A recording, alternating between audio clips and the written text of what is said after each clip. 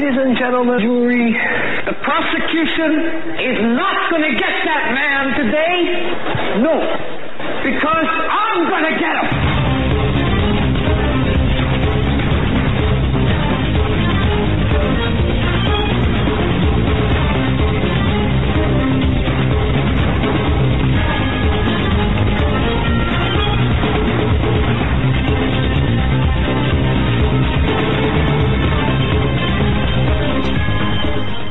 And welcome, ladies and gentlemen, to this edition of the Hagmann and Hagmann Report. Hey, welcome back. Hey, we're back. We're back from Chicago. That's right, Chicago. Yes, it is. It could be. It could be. You know, Dr. Ted, right? Dr. Ted Brower. It's good to be back on. It's good to be back here at our studios. And I just want to say this: we had such a great. You know, we met so many great people in Chicago. It was just fabulous. Pastor Paul Begley, Awaken to the Shaken. We had a great crowd Friday and Saturday, and it was just fantastic. Thanks to everyone we met. I mean, we were humbled. I certainly was humbled by the response and by the people and by everyone there. It was just a great crowd. And, you know, Russ Dizdar, oh my goodness, did he ever do he did he does a fantastic job all the time. But I was absolutely riveted by him, and so was Joe. And Joe did a really great presentation as well. And wow. In the meantime, just wow. Yeah, I better turn this off, right? Do you like those dings? That's what happens when you travel. You come back and things aren't quite right, you know, with everything. Just the fact I set this up earlier, and you know how it goes. I spent about 20 minutes looking for my deodorant today. Thinking, oh, okay, I packed it. I know. Coming back from Chicago, a little personal. Sorry about that, but you know, you get really messed up when you travel, right? Oh yeah. Anyway, it's good to be back. Hey, France. Hello. Anyone seen France lately? We're going to be talking about France as well. We've got a great show lined up for you today as well. We've got. Here's the layout. Gerald Celente is going to be joining us at the bottom of the hour. And then, of course, we've got Inspector Majcher from the RCMP talking about some interesting current events with respect to the financial crimes, among other things, the things that are taking place all across the world. It's going to be a very interesting show.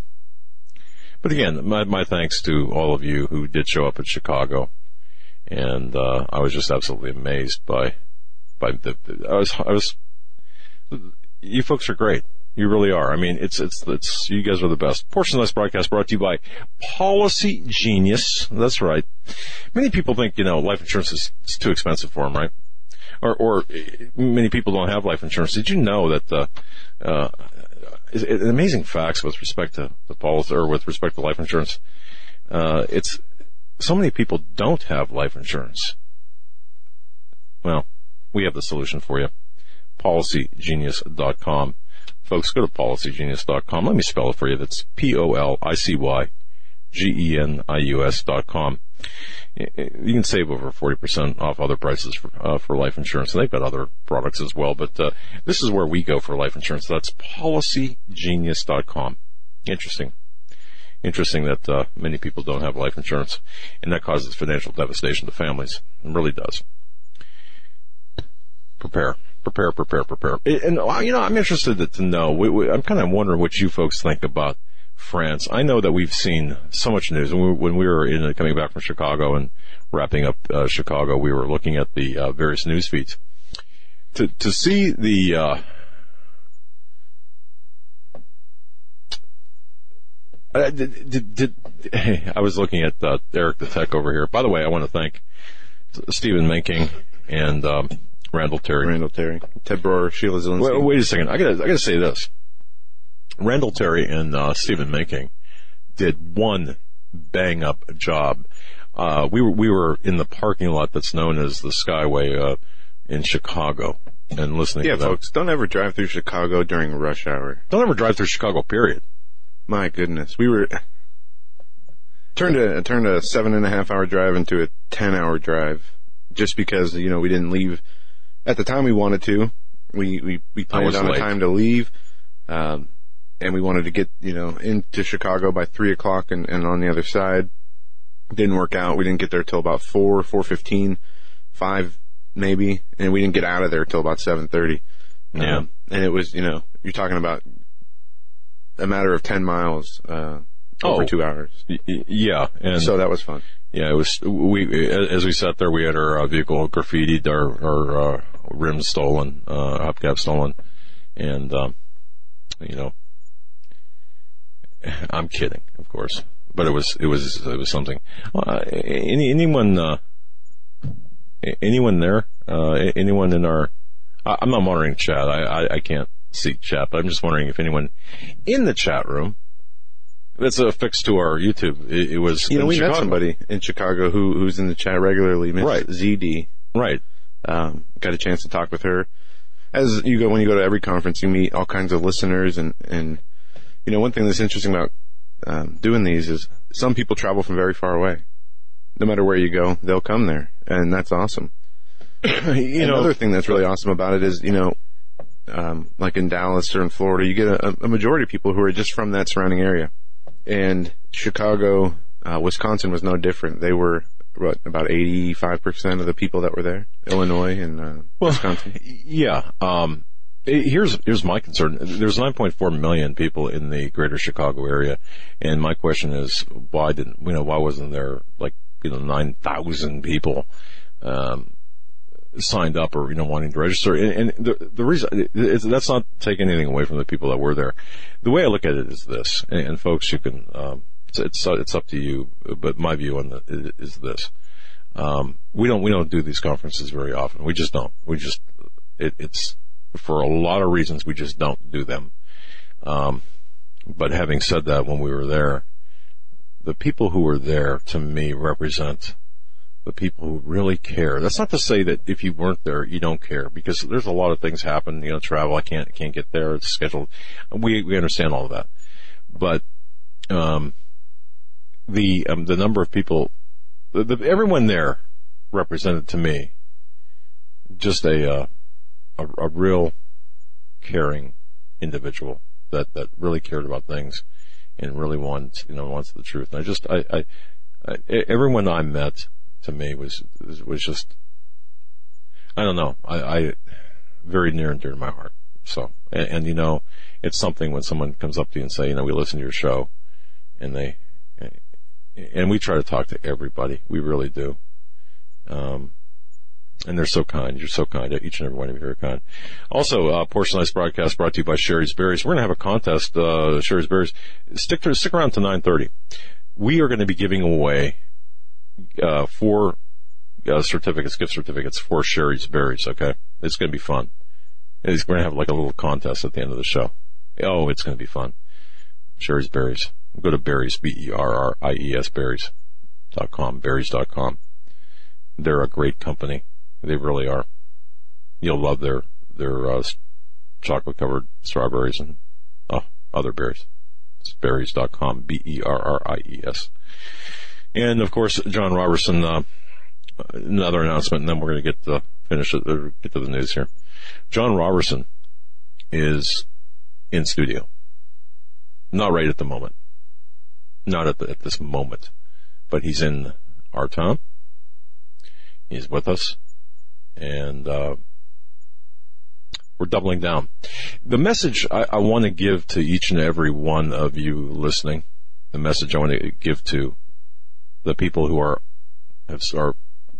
say that there are enemies, the people who are involved in, shall we say, the New World Order agenda, advancing the New World Order agenda, the people who are attempting to take us off the air, not just us, but all of the conservative talk shows, whether it's us, InfoWars, Hodges, you name, you insert show name here. I have a message for all of you. We're coming for you. We're coming for you. We're coming for you. It's not a threat. It's a promise. We are coming for you. And trust me when I tell you, we are locked, loaded, and serious. You're going to see some things change here. Our mandate has changed. You're not going to be slapped around anymore. No way in the world. And as far as I'm concerned, for the listeners of this show, we are your voice. For the people in the chat room, we are your voice. For the people who are part of the conservative movement, we are your voice. For the people who give a damn, we are your voice. We are going to come after the people who have these children in cages. It exists. It's real. I don't care how much you want to wish it away or how much you think, well, Christians shouldn't. Oh, I'm just going to pray it away. Bull crap. We are coming after you. I'm going to be publishing a few things, and we met with Craig Sawyer, the Sawman, in Chicago.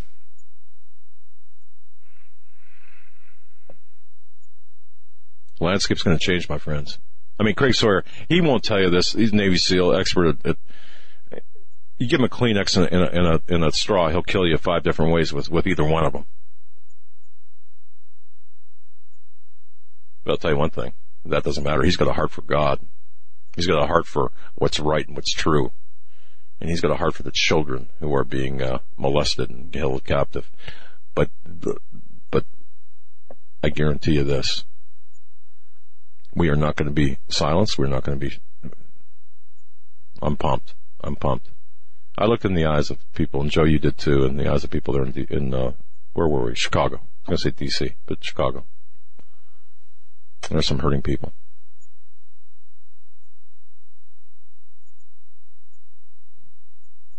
We'll be your voice. All right. Let's go back to the French election real quick. Let's do that. Some interesting statistics and things that I want to get into. As many of you know, as my dad already said, that Macron has won. Now, I'm sure we're going to hear more about these types of things in the days to come. It's a little early. There's some people that are saying that the French elections were stolen. What I'm looking at is not evidence of a stolen election, but maybe manipulation of some votes. In France, they do a number of ballots that are mailed, and if the mailed ballot has any damage on them, then they are not allowed to be counted. I'm looking at a picture, tears on the ballots, and they have the name. If you mail your ballot in, the name of who you're voting for is on the front of your envelope, and there's no other information on there. And I'm sure there's something inside, or these are in the envelopes. But anyway, tears and different things. There's a talk that Macron had a number of 500,000 ballots that they didn't plan on sending out. They were extra, but they were nowhere to be found after the election. But he won by 10 million votes. That's why I don't know. As I said, you're going to hear more about this coming out in the days, maybe weeks to come. But what I find interesting is the terror attack history in France in the last few years. And there's been a number of articles that have been done on this, but after 6 deadly Islamist attacks and 130 deaths in 3 years, Paris votes 90% for Macron. And this article from the Gateway Pundit goes through not only when these terror attacks took place, but the dates, how many deaths, how many injuries. And since January 2nd of 2015, there have been 238 dead people and almost 900 injured directly related to terrorist attacks. Most of them are stabbings. You have some shootings. You have it starts with the Charlie Hebdo attacks, and it goes on from there. But yesterday there were Muslims praying in the streets over the Le Pen loss. That's got to tell you a lot. Many people are disappointed. They don't understand how it went so wrong with the election. But this is the way it is. So It will be interesting to see how long until the next terror attack in France. Well, everyone's got to understand what this election means, in my view, anyway. With the victory there or the defeat of the nationalist candidate, France has just said, or the people of France have said, okay, we're willing to be assimilated or just be invaded and be occupied. I mean, this, to me, this is the white flag of surrender.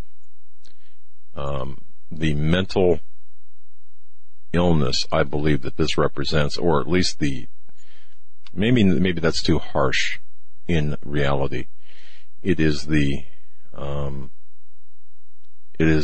pollution of one's thought process with the lies of the corporate media.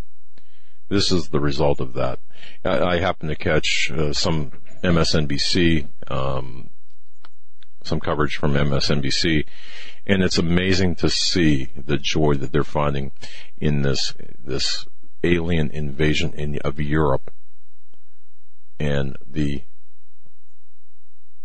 anticipation for America, this to happen in America, continuing to happen in America. You might think, well, what does France have to do with anything in America? Europe, of course. What happens in Europe, it usually makes its way here. I don't even know what to say about this, Joe, about the French. The French. I really don't know. What more can be said? And that's where I'm at. What more can be said, Joe, about this? Nothing more, really. I mean, it is what it is. And I don't know. I believe I saw the final percentage tally today, and I believe he won by the final percentage of Macron's vote was 66.06%. Some are saying, that's a sign, and that's something that these globalists are doing. Purposely putting that number there, showing that the destruction of France and the destruction of Europe through this infiltration and through the immigration and the open borders is what they're going for. Now, it can't be denied that with these open border policies, with these, mass migration, globalist tactics that they're using, the increase in terror attacks have to be directly related to the change in the culture and the immigration population being brought in. Okay, here's the bottom line, I believe, Joe, if I can say this, and Pastor Bill Randalls had said this very well. The once relatively strong nations have been weakened and perhaps fatally through the ongoing injection of hostile, angry, incompatible hordes of Muslims, most of whom immediately go on the public dole, forcing European taxpayers to support those who hate them and everything that they stand for. This is what the New World Order, Democrat, progressive, communist idiots want for every country and in this country. This is what they are, this is what they're after, and this is what they got. And again, citing Pastor Bill Randalls, if you could search him on the internet, Marie Le Pen gained almost 35% of the vote in the recent elections in France. Now this, in spite of the incredible level of demonization she was subjected to by the world press, and she got that. You notice how the print media and the corporate media has demonized the people, the people who have national pride and who care about borders, language and culture, according to, I'm citing, of course, Dr. Michael Savage. The French press, the cable media, the world elite, and of course the collusion of nearly all of the other candidates running in the election. She ran against incredible odds. 35% of French chose her. They want change. They feel the need for security. They want borders and some degree of national sovereignty, as we do as well. They have had enough of the Islamic invasion, as we have had enough of this Islamic invasion. The international globalist elite, I'm sure, and quoting Pastor Bill Randalls as well, they're breathing a sigh of relief, but this result shows that there are cracks. The 35%, shows that there are cracks widening in Europe, in the European Union. And, people talk about the Civil War coming to this country, and I believe there will be one. It's just a matter of if or time, or when, not if. There's a growing groundswell of the French who do not want to say goodbye to their culture. And with this, the election of this globalist, I'm sure will. The international globalist elite, again, breathing this sigh of relief now. Oh, good. And Bill Randall's pastor, he cites the Daniel chapter 2, verses 40 to 43. I'm not going to read that. You can look it up in your Bibles, but at the time of the Gentiles is referenced. It's a good article that was published on May 8th, which is today, for those calendar challenged. And it's a great article. So I was calendar challenged today. We were trying, the hour difference really screws you up. Okay. And John, poor John, he's 3:00 in the morning and he's tweeting out stuff. John, it's 3 a.m. You're not in Seattle. You're on the East Coast. Okay. And John's walking around saying, where am I? Where am I? In Chicago, it's like 2 hours difference. He's okay. He only walked into one wall. I walk into them naturally. But anyway, but coming here, it's like, so he sits down and he says, okay, what day is this and what time? But 3:00 in the morning, I hear this noise. Say it with us. I hear this noise. Making toast. Making toast. Well, with those hours, he can stay. 3:00. He can stay with you. He's tweeting stuff out at 3:30. So I got up and joined him. We sat in the balcony overlooking the vast in-ground pool and the vast expansive property. The guards came out.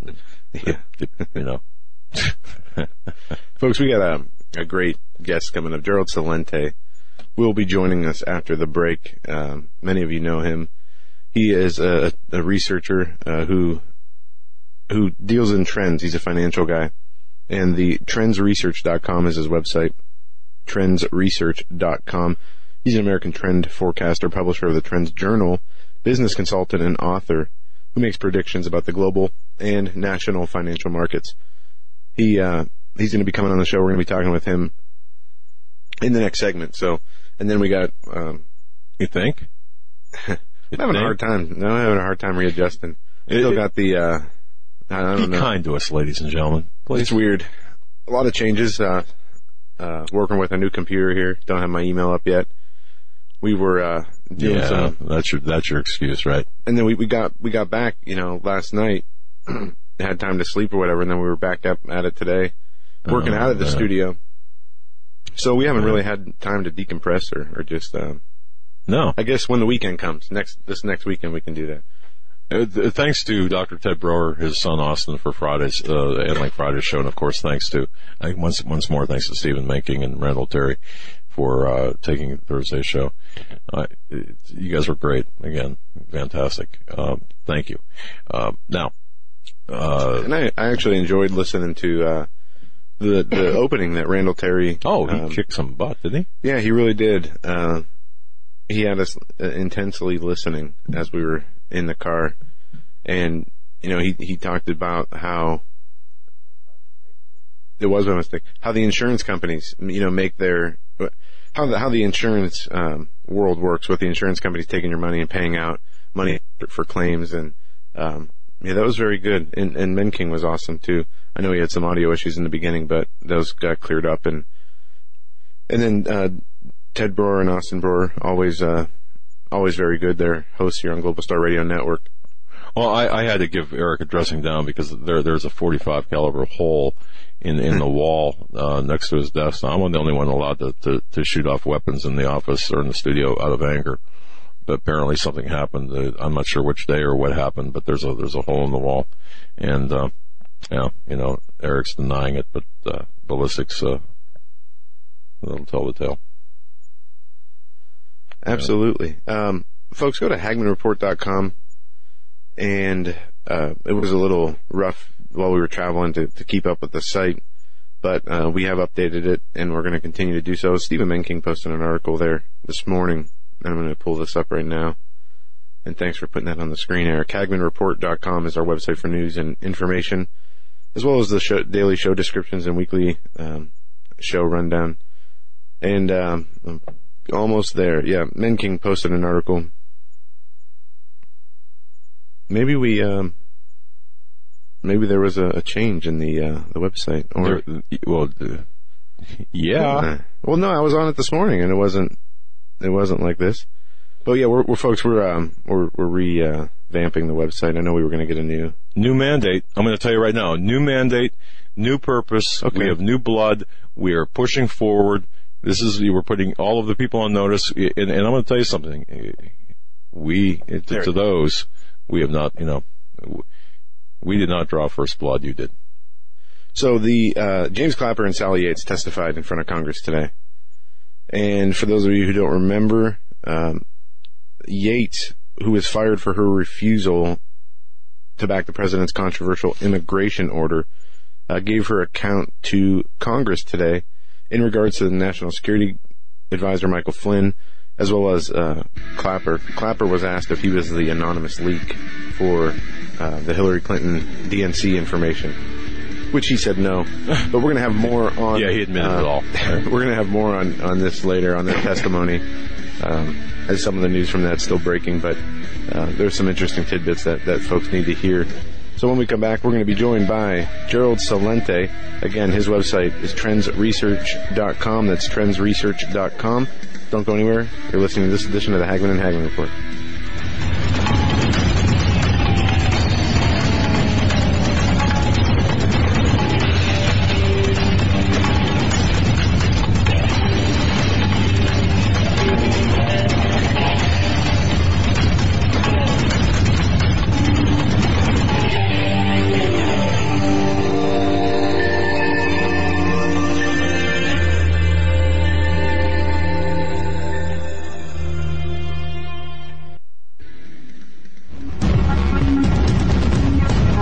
Visit HagmannReport.com for the news and articles that matter most. Stay tuned. We will be right back.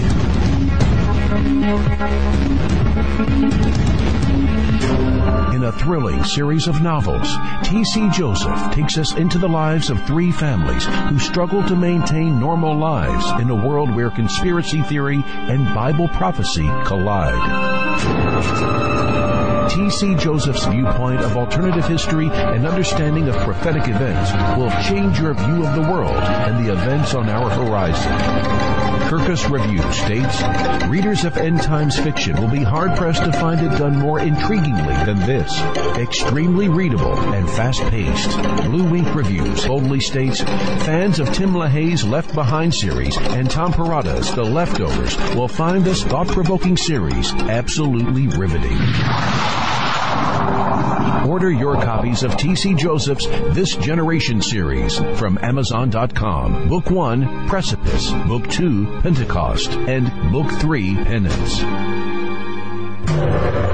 In these uncertain times, it makes sense to have a sustainable backup method to cook food and boil water. If your current plan includes using a fuel-burning stove or cooking over an open fire, then there's a much better way. The Minuteman Rocket Stove is a biomass-burning cooking stove that only requires small quantities of sticks and twigs for fuel. The Minuteman Stove is easy to use, smokeless, portable, powerful, and sustainable. For the finest in survival cooking stoves and fire starters made right here in the USA, go to MinutemanStove.com. That's MinutemanStove.com. You may never look at your city, town, or its people the same way ever again. Stained by Blood, a murder investigation based upon a true story by private investigator Douglas J. Hagmann. Using the character Mark Stiles, Hagmann takes you on a journey behind the scenes where the homicide becomes a secondary to an underworld of satanic ritual abuse, child abduction, and even mind-controlled experimentation. A world dismissed as conspiracy by those who want to keep its secrets hidden, exposing the dangers, denials, and deceptions. For 5 years, a brutal killer remained on the loose, free to kill again. As Mark struggles to navigate the maze of bizarre twists and untangle a web of deeply hidden secrets kept by some of the most powerful and influential people in his community and beyond. Stained by Blood. Order your copy of this engaging novel today at HagmannandHagmann.com and click on the link. Stained by Blood.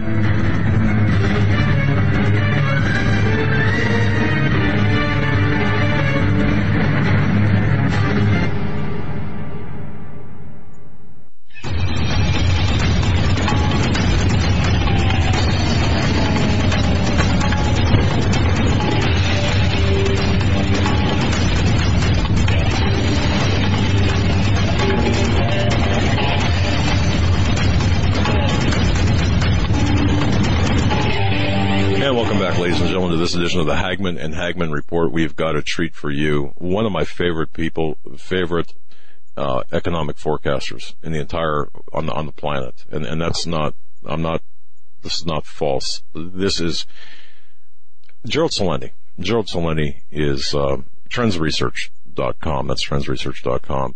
He has been delivering forecasts and multiple analyses across multiple platforms for what? Since 1980. Yeah, since 1980. And it was interesting because Joe, very quickly, I happened to see we had an old Trends journal from, I think this was from 2012, maybe 2013. I can't remember the date. And I looked at it, I was reading it, and everything that was in that edition, he nailed it. And I should do an article on that because it's phenomenal. So if you want to be ahead of the curve, here's what you need to do. You need to go to trendsresearch.com. That's trendsresearch.com. And don't just stop with the Trends Journal. Check out the books that he's written. Absolutely. Definitely very interesting. And interviews. There's lots. If you see on our screen, if you're watching on YouTube, that's the Gerald Celente's website, Trends Journal or Trends Research. On the left-hand side, he's got interviews, TV trends. I mean, just all kinds of content, folks. Not only go to his website and bookmark it, but if you can, subscribe to his website. It's a great tool to have. He's been giving excellent and very successul forecasting strategies for a long time. I would say this: the perhaps the best value of the Trends Journal, and he has it marked down here for 3 years, $225, $99 a year. You cannot not afford to, folks. You cannot not afford to have this. Trust me when I tell you, the information is invaluable, especially at that price. And if you're disabled, if you're financially strapped, disabled, or whatever, click on the special link there underneath, and you'll see it. And maybe they can work something out with you. But without any further ado, Gerald Celente. Gerald, thank you so much for joining us today. I'm going to open this up by asking you, France, what's going on there? France, white flag or what? Thank you very much for that wonderful introduction. It's very kind of both of you. Thank you. France, they just elected Obama, and as you well know, I'm a political atheist. That's, by the way, we attribute a lot of the success of what we do because we look at things for the way they are, not the way we want them to be. So when you go to a doctor, you get a diagnosis. You don't care if it's race, creed, color. You want the diagnosis. So we just give the diagnosis. So France just elected their Obama, 39-year-old guy who has experience in nothing other than, and this is no conspiracy theory, he's one of the Rothschild boys.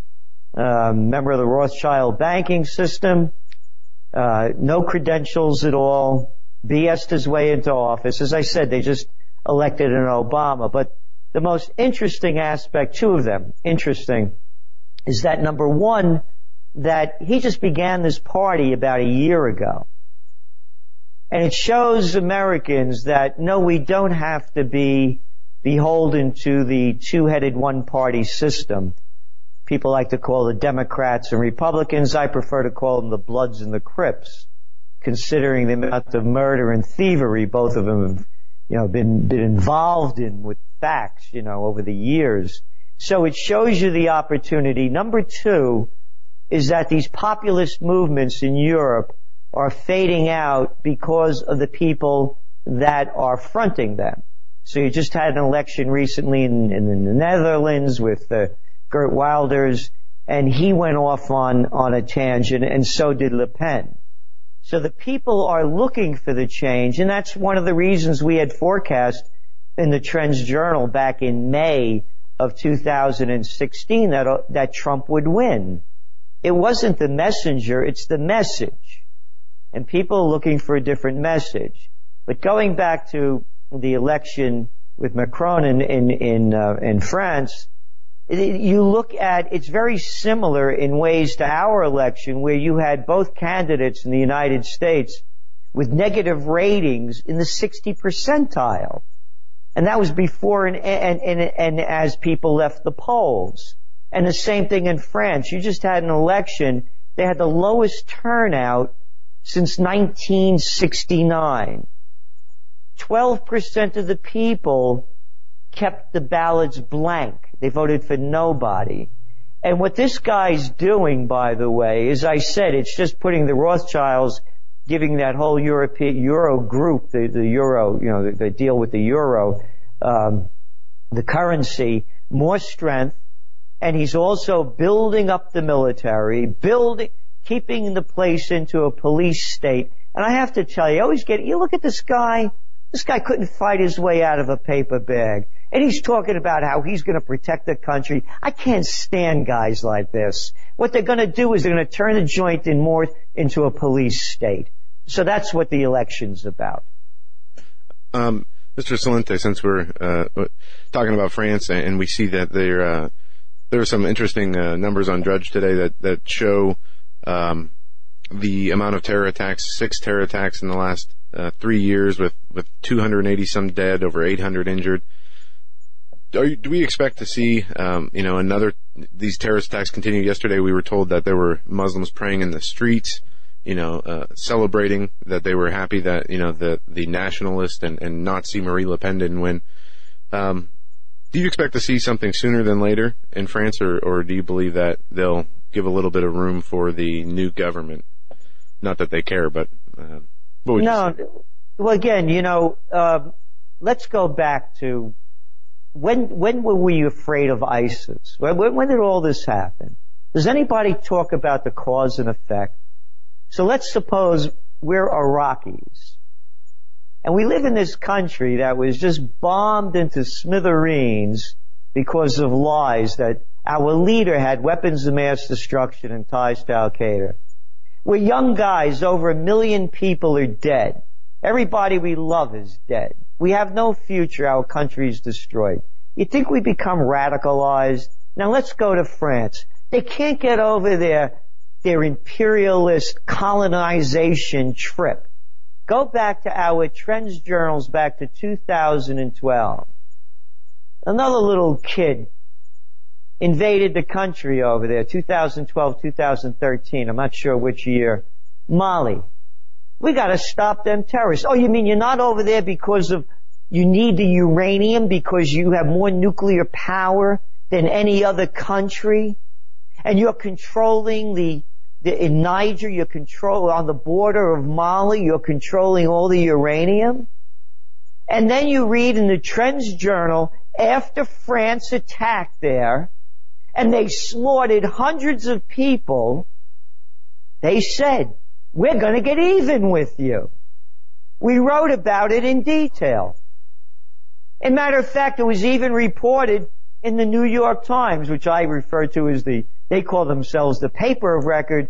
I prefer the toilet paper of record because of the propaganda they put out. But here they even reported, you're going to get blowback from this. What right do you have to go into a foreign country? So as long as they keep staying, these countries, including the United States, invading other countries, bombing them the hell out of them, killing people, guess what? They're going to call it terrorist strikes. Where I come from, they call it getting even. And that's what they're doing in France. And again, you have these laws. I have to tell you, everybody, I'm only 15 minutes away from Woodstock, New York. We're in Colonial Kingston, just a bit south of it. And it's filled with these quiche-eating grin liberals with their balsamic smile. And they talk about how we have to open the borders for immigration. And I say to them, why don't you all take the door off the front of your house and let everybody in that you want? You want people to come in? You feed them, you clothe them, you pay for their education and health care. Don't ask me to do it. Let's go back to France. How did they get all these people in there? It couldn't have been the wars they waged in Algeria that flooded people in. And now they're doing it again. So what I'm saying is the leaders, if we want to call them that, are destroying their countries. And it's global. And it's getting worse. And we're at a breaking point of it. That was, by the way, folks, that was the issue that you cited. And again, I don't have it. It's in my office. But you nailed that with respect to Mali and such. But thank you for that. All right, so that's France, that's Europe. Mr. Celente, what about the United States here? We only have one segment here with you. What do you see taking place? We've got Trump in office. You called that too, as you said. You called that back. If you were a Trend subscriber, folks, you would have seen that coming back in May. What do you see taking place here in the U.S. economically and as a blowback for some of the things that we see taking place geopolitically and domestically with respect to the politics of Donald Trump and the antagonism that is being waged against him? We did a 180 right after Trump got elected, and we became more positive on the economy and negative on gold. And I've been very positive on gold because the dollar is going to get stronger, will continue to, although it's in a little downdrift now. Compared to the rest of the world's currencies and economies, the United States is, again, we're not going to be booming, but we're doing better. And you're starting to see it in some of the numbers. So we don't look at we look at a market correction. The market shot up, it's over 10%. And it's going to correct, but we don't see a crash. On the geopolitical front, it's a mixed message. And one of the issues is the White House is filled with generals. Whether it's, the head of the Defense Department, filled with military contractors, the administration. So on that level, we're a bit concerned. Trump said one thing as candidate Trump, and then as we saw him as President Trump, 59 missiles going into Syria, and the mother of all bombs going off in Afghanistan, and now they're talking about continuing that war as well. So on the war front, we don't see it very positive, but we don't know because we're getting mixed messages again. They're having this safe zone in Syria, and it appears that the United States may go along with it. And so that's a positive. And again, on the economy, it's not whether we like it or dislike it. It's better for business. It's may not necessarily be better for all of us, but it's going to improve the business climate under Trump, and it's showing it already with the strength of the stock markets. Remember, what is this? We're in May, so that's what? December, January, February, March, April, May. We have 6 months of a booming stock market. That's not a fluke. Yeah, and positive. The real job numbers, it does appear that we've got positive growth in the employment sectors all across the board. Well, there's a problem though with the job numbers, and that is that the jobs being created. Most of them, you look at the last numbers, they're in healthcare, and I love the term they use, hospitality sector. Oh, you mean a waiter and a waitress and somebody making beds in a hotel? So we don't have high-paying jobs. And going back to the economy and being better for corporations, their earnings are way up. Profits are good. But real wages have only gone up 2.5%. And when you look at the real inflation rate, not the one they rigged under Clinton, which isn't a real inflation rate for we the people, it's either flat or low. So yes, more people are employed. But here's some numbers. Since Obama got elected, 95% of the jobs created, 94% of the jobs created, according to a Harvard-Princeton study, are temporary jobs. And then you look at the wealth created under Obama to now, 95% of the wealth, depending on whose numbers you're looking at, either went to the 1% or the top 5%.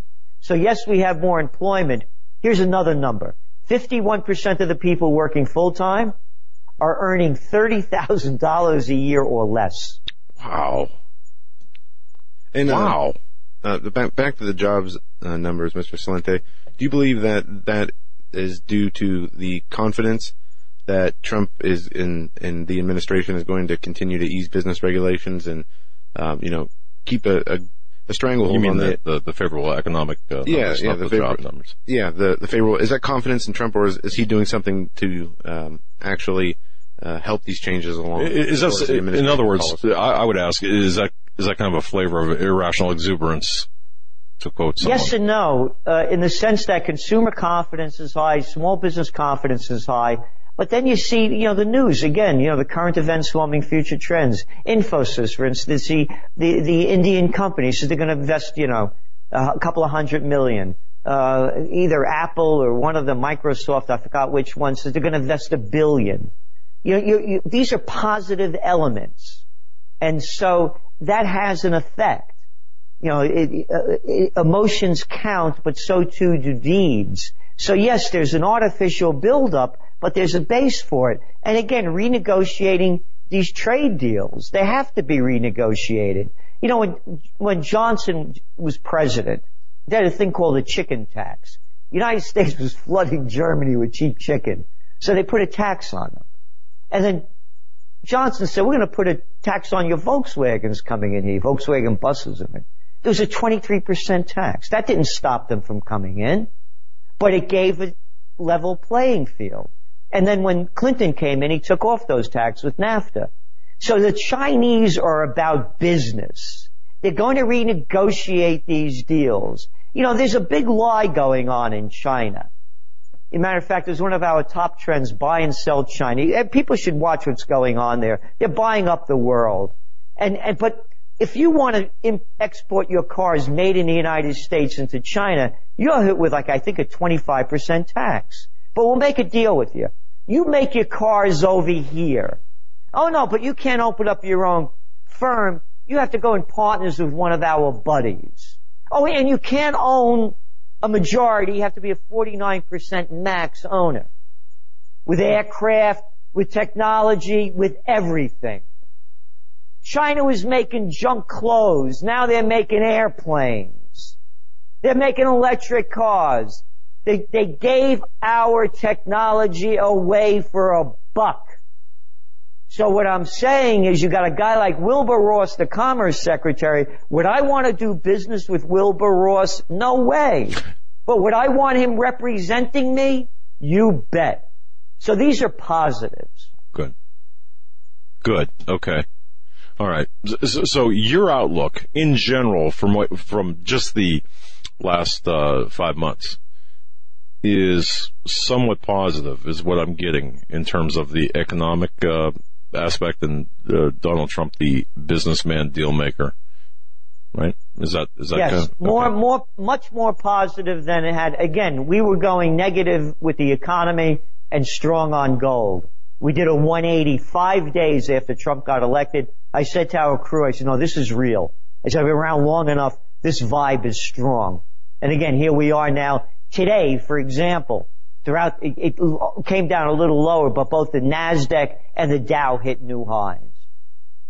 And do you expect that to barring anything that, do you expect that to continue, generally until something else happens? I mean, that's an interesting question, but, the trend.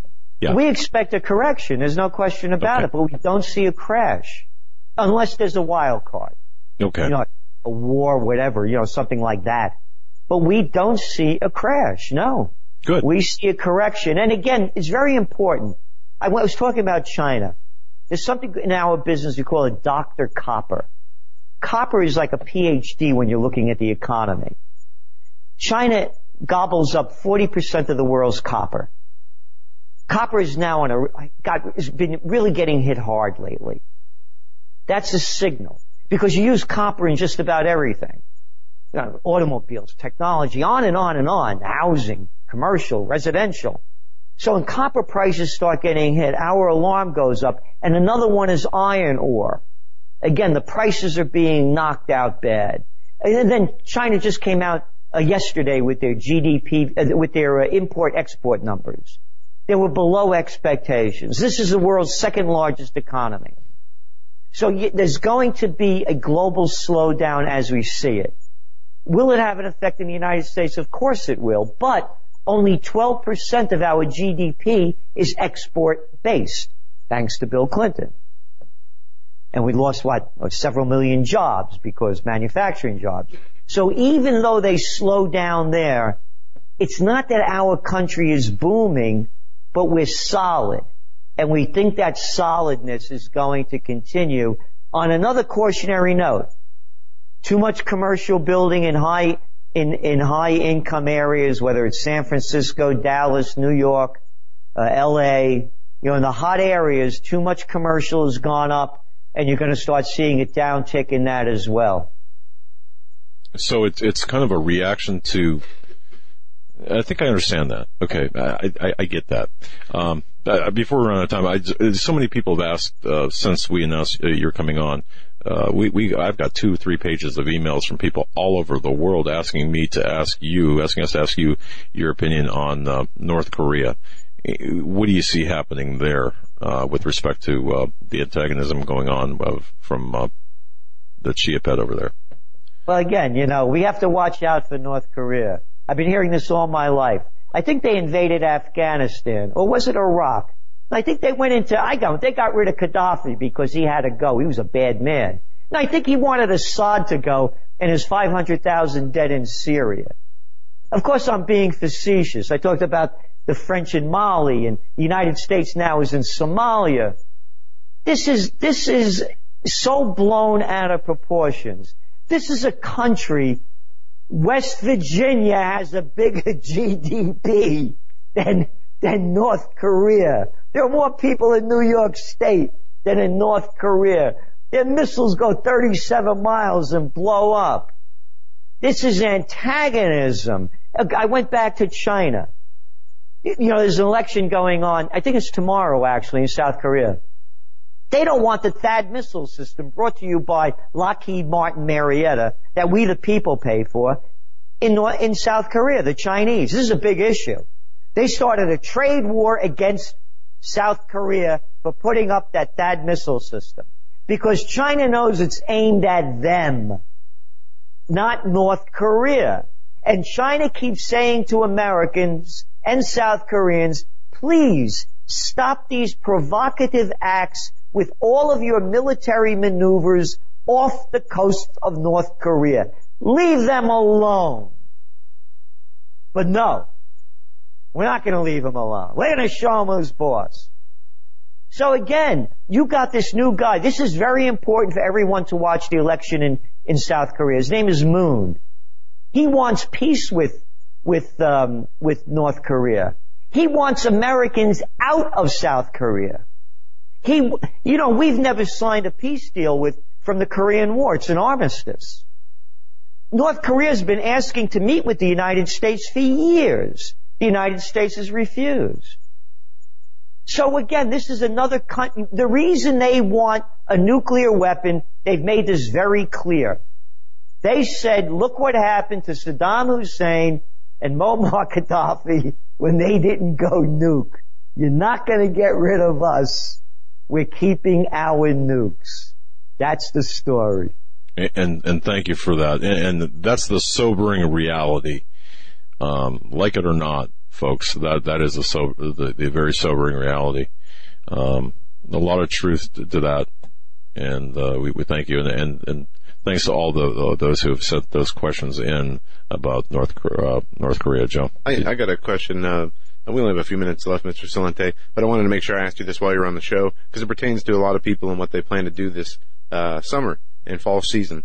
The price of oil. What do you expect to see with oil prices? I know that there are some things going on with Iran and Saudi Arabia that might drive up the prices. But do you expect to see, the 30 to 50 cents, increase per gallon for the summer months, or there's an oversupply right now. The stockpiles are really big with gasoline as well.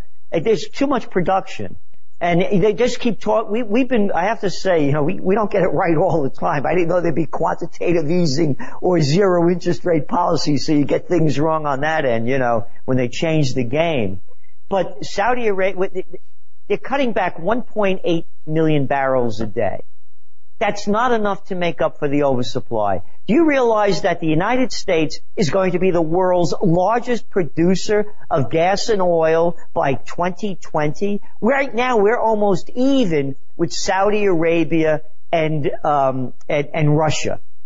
The amount of rigs that have gone back online since oil hit the low in 2016 is up 123%. Wow. There's more supply than demand. I was just talking about Dr. Copper and iron ore. It's supply and demand.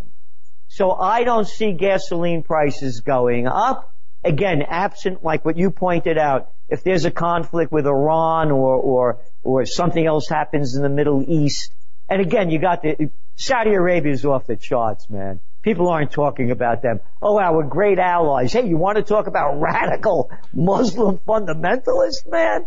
Woof! Hey, don't put those women in a car. Don't let them drive. You know, they're at it. Whoa, they're way out. Hey, behead anybody today? Oh, you had a quiet day, nobody got beheaded?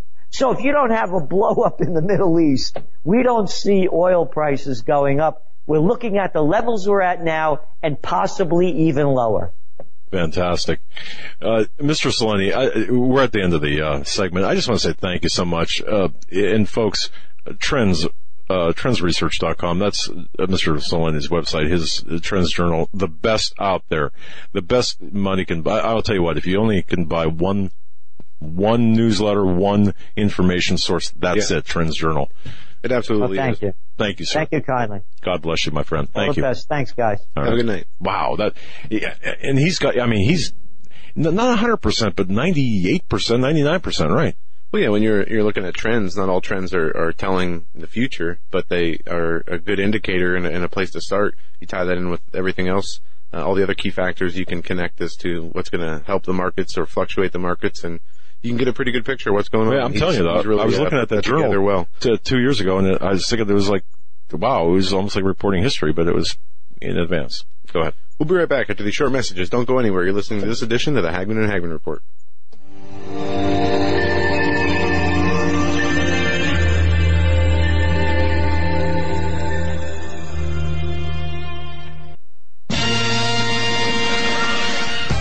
Greennovative. Go to HagmannReport.com. Click on the link to Greennovative. What Greennovative is, it's a small company in Florida. They created something called the GMAG Power Cell. It produces electricity by adding salt water to this unit that recharges rechargeable batteries. It's the coolest thing you'll ever see in your life. It's really neat. Really a super device. All right, you need just 2 teaspoons of ordinary table salt, a little water. But a bang, you're charging your rechargeable batteries. Super GMAG chargeable is affordable, it's lightweight, weighs about 8 ounces, it's durable, it's EMP proof, and it's environmentally friendly. That it is. It'll provide safe and convenient power for recharging 6 AA batteries off the grid when other power sources aren't available, anywhere, anytime, in any weather, day or night. Go to greennovative.com. That's greennovative.com.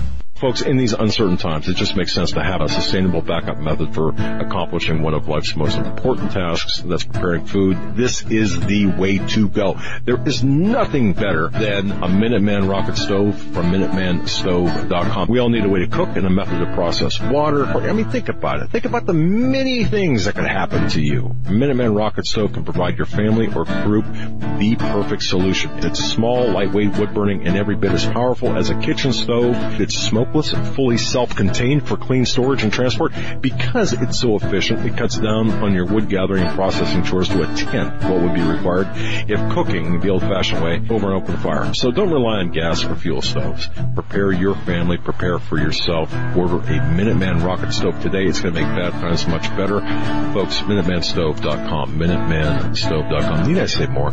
You should have a Minuteman, the survival stove in an ammo can. For investors, timberland has become the symbol of safety. Global tropical timber demand continues to surge as the world's population increases. The need for managed, sustainable timber production forests has never been greater. When stock markets crash, trees keep growing. Direct ownership of fully managed tropical timberland acreage is now available to accredited investors. Prime, valuable hardwood groves close to the beautiful Costa Rican border generate and maintain superior long-term wealth. Consider visiting our forest plantations. Qualified accredited investors should go to PreciousTimberProfits.com or dial 855-888-6288 for more information. Call 855-888-6288 or visit PreciousTimberProfits.com. This announcement does not constitute either an offer to sell securities or a solicitation of an offer to purchase. Offering made by prospectus only. 855-888-6288, PreciousTimberProfits.com. PreciousTimberProfits.com.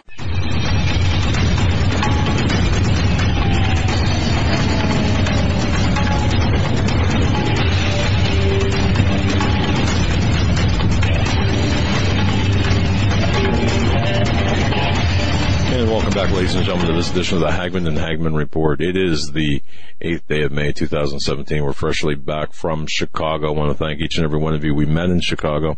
Had a great time. You guys are fantastic, and the ladies fantastic. And so many great people. Yep. For those who weren't able to make it, there will be a DVD available at some point in time. Pastor Paul Technician Mike is a great guy, and he's a hard worker, and he's going to be putting those together. So I'm sure we'll be not only promoting it, but possibly even being somebody who we'll have the link up on the website, and we will inform you as to when they're available. Absolutely. You know, on the way back from Chicago, we saw just a tremendously bad accident on the highway. And did you know, and this is important to me, did you know that 35 million U.S. Families have no life insurance? None, zero. That's 30% of U.S. households have no life insurance, no coverage. And, I'm sorry, that's 30% of U.S. households. That's 35 million U.S. families. Most Americans think life insurance costs 2 to 3 times more than it really does, and almost half of U.S. families would have trouble covering an emergency expense in excess of $400. Imagine if the primary earner died. Well, that's where we provide the solution for you. Actually, we don't provide it, but our sponsor, Policy Genius, does. PolicyGenius.com is the best online life insurance marketplace on the planet. The most accurate quotes from the top A-rated life insurance companies. Policy Genius has placed over $5 billion in life insurance. $5 billion, folks. Just for people like you and I. Policy Genius, they've got a very simple to use a very user-friendly website to shop and compare all the top-rated life insurance companies and give you the best options. I like it. I've used it. My daughter's used it. They've got a licensed customer service team to help you find the best policy at the best price. And while you're there, you can check out other insurance offerings such as health insurance and even pet insurance. Yes, Lady, the studio dog, pet insurance. Okay, here's the deal, folks. Go to PolicyGenius.com today to save over 40% off other prices for life insurance. When insurers compete for your business, folks, it's very simple. You save money. We save money. Again, that's Policy Genius. I'm going to spell it out for you. Here it is. POLICYGENIUS. That's PolicyGenius.com. Zero jargon, zero sales pressure, zero hassle. Life insurance, finally made easy. Free quotes, no hassle, peace of mind. Don't wait. Go to PolicyGenius.com today. We've got a very special guest for you, Joe. Yeah, we do. We want to welcome our debut guest, a Royal Canadian Mounted Police Inspector, RCMP. Bill Majcher. That's right. And he has an extensive operational experience, including being the covert operator in the largest money laundering and securities fraud investigation in North America. He led the creation of a multi-agency capital markets enforcement team in Western Canada on time and under budget, also led the creation of a capital markets intelligence unit, and identified a massive tax evasion scheme employed by large financial institutions vis-a-vis cross-border dividend arbitrage. He co-led the development of Canada's global covert infrastructure in response to the September 11 terror attacks.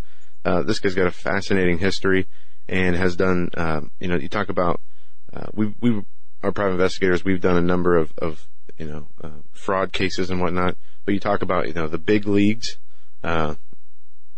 This man knows the ins and outs of all of the, I'll put it this way. When agencies won't do their job, this man steps in and really takes the mantle. Inspector Bill Majcher, thanks for joining us today. Pleasure, Joe. Doug, thank you for having me. Well, I'll tell you, I'm excited to have you.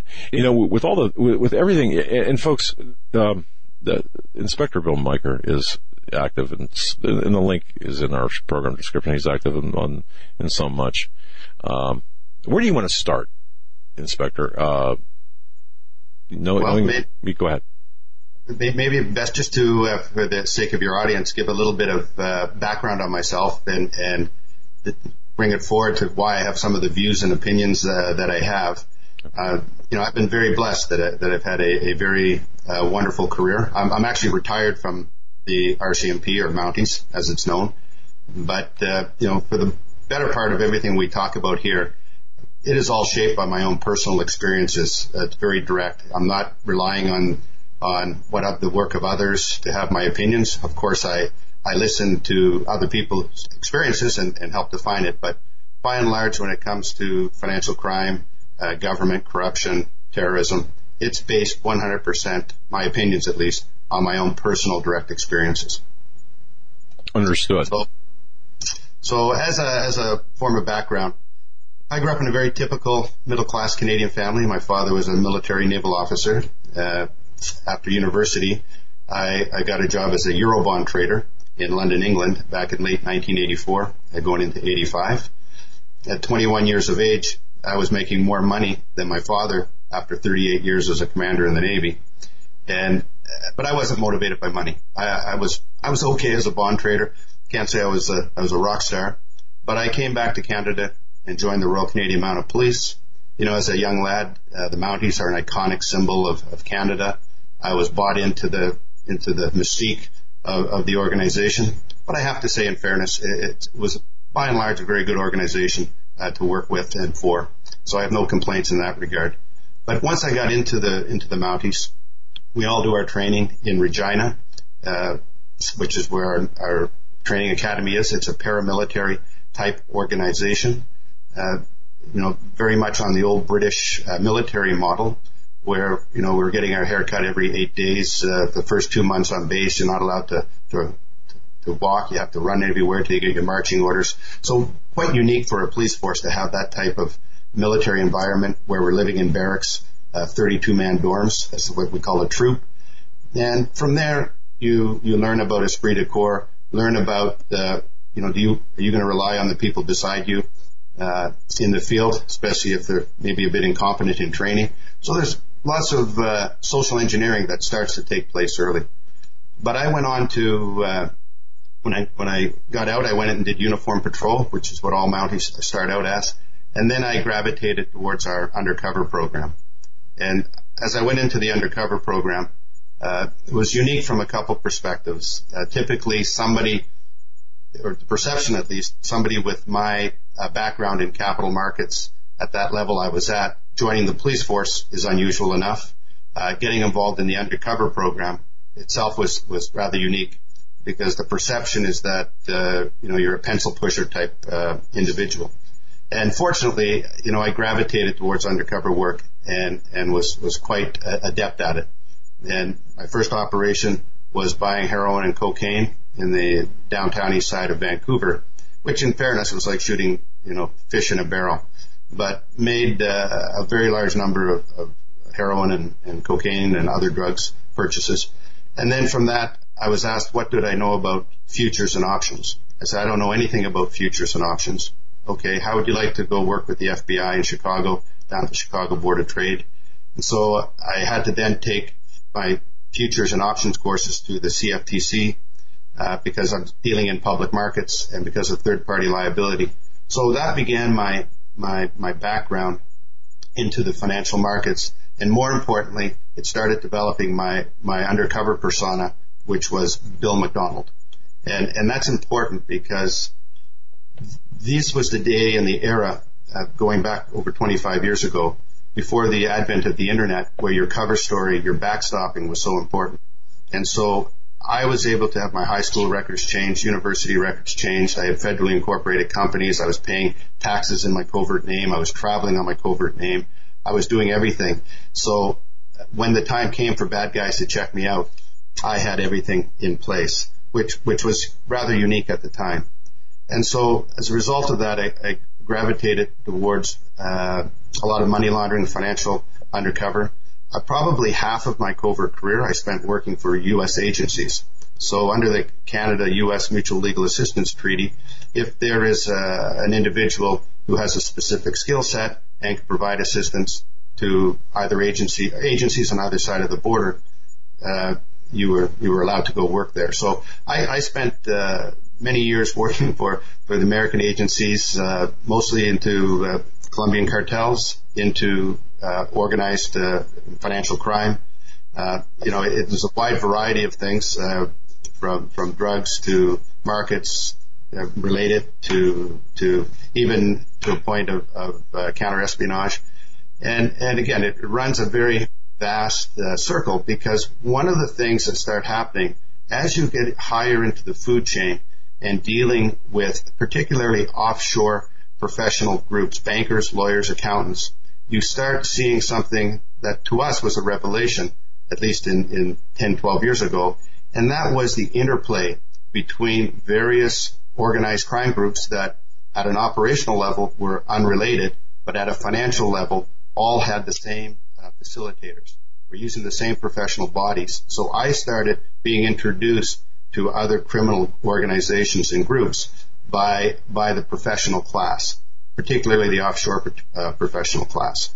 And so in the midst of having, and we can get into all those details, no problem. But again, in the backdrop of all of that, I had the operational experience as the undercover. And then 9/11 happened. And, after 9/11 happened, there was a need to ramp up, certainly in Canada, how we approached the penetration and recruitment at a global level, certainly at a national level, but also to operate internationally in terms of getting inside terrorist groups, penetrating organized crime that's transglobal, etc. And so I came back, and then I went from being the front-end operator for a period of time where I audited Canada's global infrastructure for covert ops. And then I used the skills I had learned in the field and things that I saw that didn't work as well. And together with a brilliant colleague named Brad Damaris, we developed Canada's global infrastructure post 9/11, and we based it on a very fundamental principle. We observed what best of breed criminals were doing in terms of how they were covering their tracks, how they were layering. Mostly we used a lot of money laundering knowledge, and so we started creating layers upon layers of identity protection for our operators as we started, building up their legends, their history, and in that process, we also had to set up the infrastructure, the banking, the financial infrastructure that went along with that, and so that requires us, overseas. You have to pay to relocate your informants, people that are assisting you in hostile environments. You need to protect them. You need to look after them. So you can't exactly send a check with the Government of Canada stamp on it.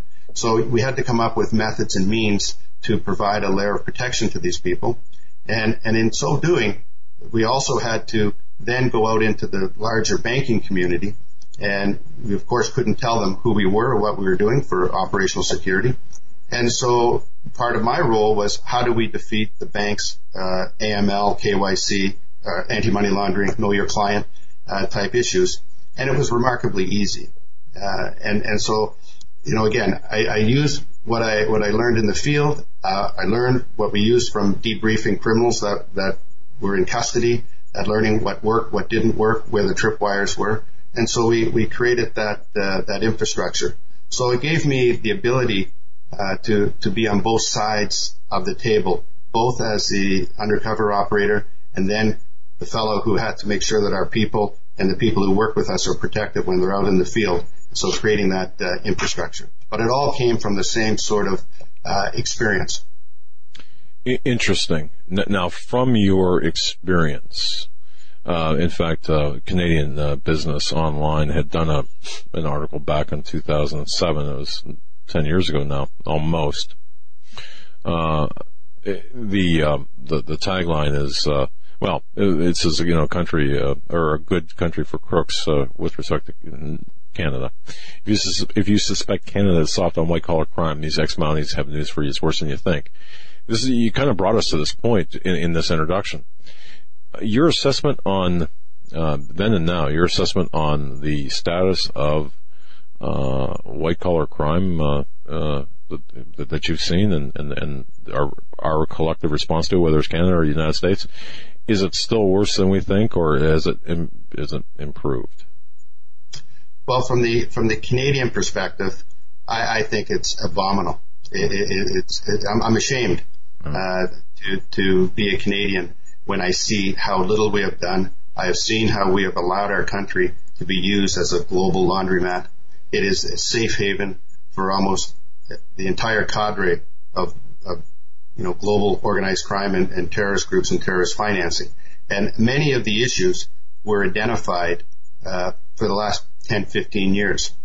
In fact, some of the cases I was involved in was very specific that was used by those trying to affect legislation in Canada to address these deficiencies, and the government has refused.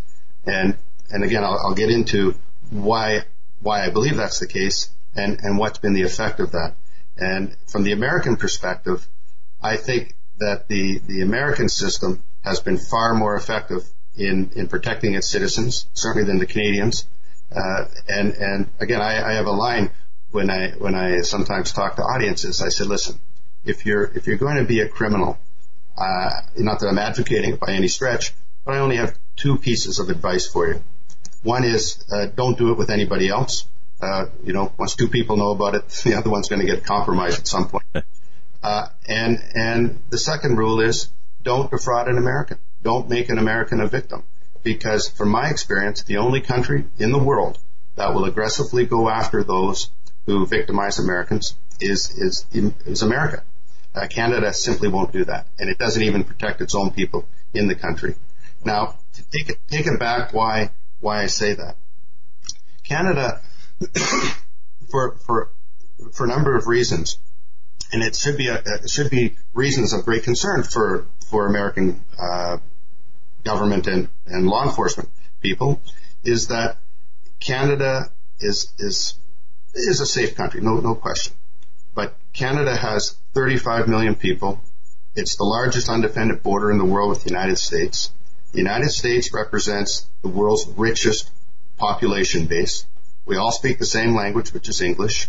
The majority of the Canadian population lives within 200 miles of the U.S. border. If I want to attack the United States, whether it be economically or in other forms, or I want to victimize the United States and its citizens, what is one of the easiest ways to do it? Let's get in a country that has the same language, has basically shared common values, that is in the same time zones, and has a number of features that make it much more desirable to defraud Americans being across the border. One, in Canada, we have very, very strong privacy laws, very strong Privacy Act. We have a very stable banking system. As we saw through the global financial crisis, Canadian banks came out at the top of the heap in terms of their resilience. So a very strong, stable banking system. Canada also is a world leader in communications and telecommunications. So if I'm a crook, I need to know that if I'm blasting out emails or I need to communicate with my bankers or my associates in real time, I need reliability of communications. Canada has that. Canada has very, very strong trust laws. And as we see, both in terms of trust and also charities, it is impossible to get in behind some of the secrecy or privacy as to who is putting money into charities and the position of trust in Canadian law. It doesn't almost matter who's behind it. You're not going to penetrate it. And then last but not least, and this is really what sets Canada apart for most of the G20 countries. Canada, the lawyers in Canada are, in my mind, the Canadian Bar Association is probably the most powerful criminal organization in Canada.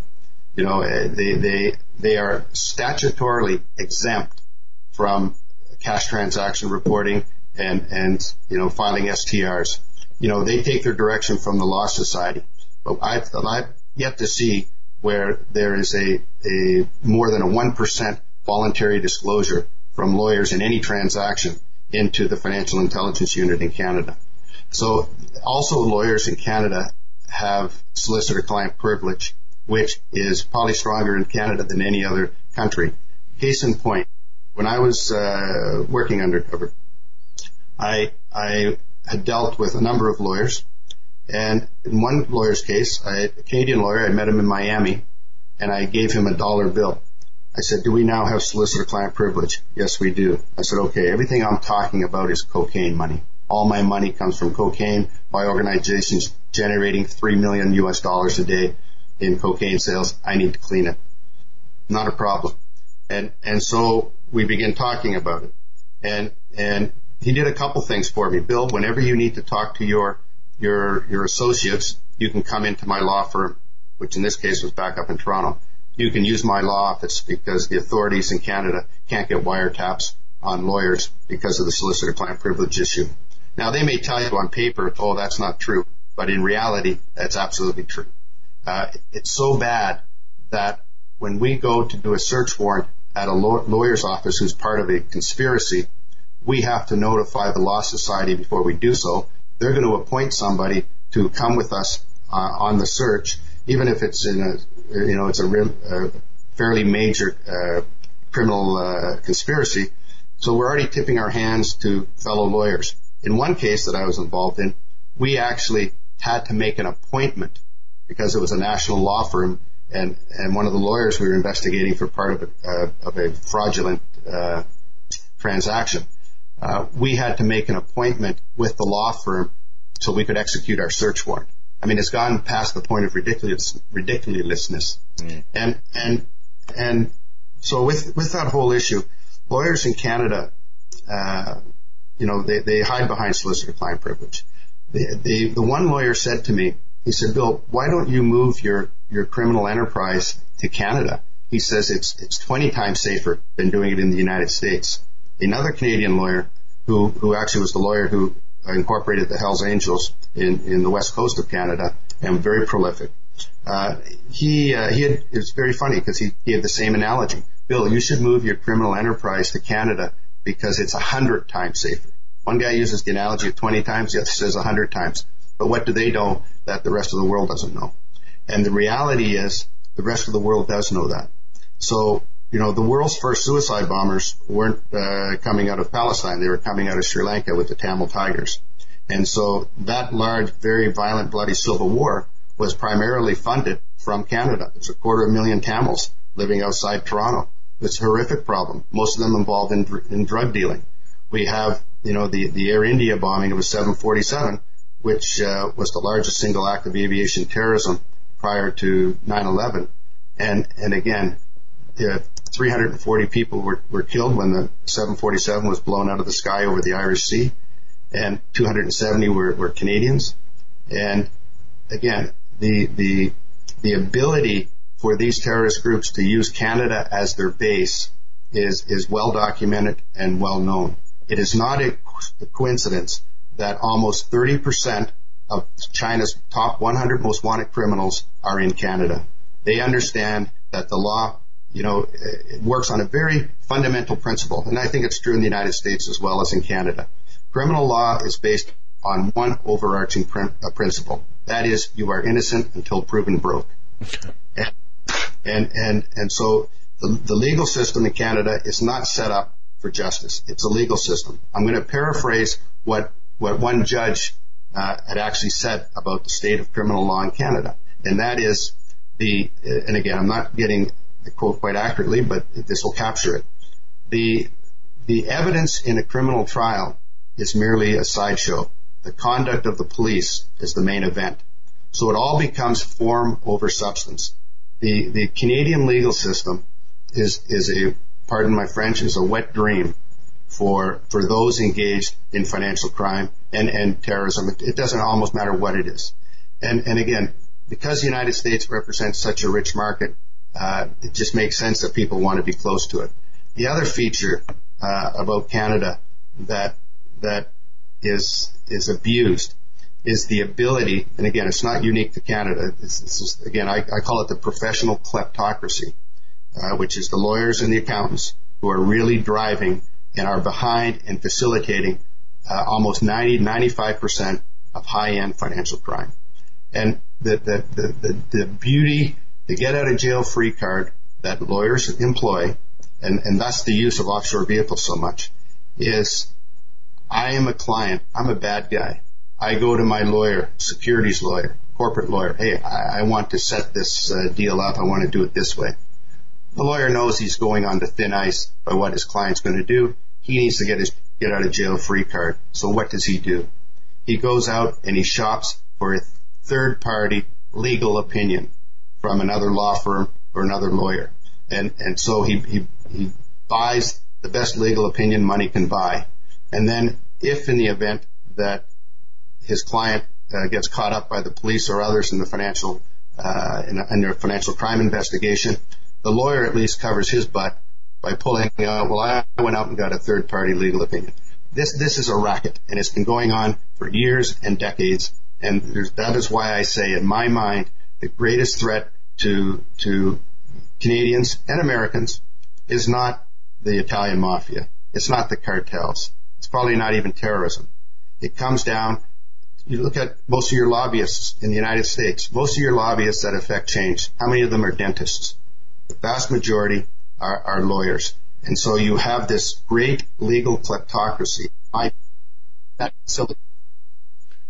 And there it is, folks. We're talking with Bill Majcher. Sorry, Mr. Majcher, our Inspector. We're up against the break, 3-minute break, and we'll be right back. Folks, we're talking with Inspector Bill Majcher. We're talking about a number of important issues relating to financial crime and fraud, how he's breaking down the privileges that lawyers have and how they use it for criminal activity, almost to get away with murder. And he's joining us from Hong Kong too, Joe. Yeah, he is, and I think it's the morning or early afternoon there. It's 12 hours. 12 hours. Okay, well then it's nice and early there. But Bill Majcher, Inspector Bill Majcher, is our guest. He'll be with us through the next 2 segments, so don't go anywhere. We'll be right back on this edition of the Hagmann and Hagmann Report.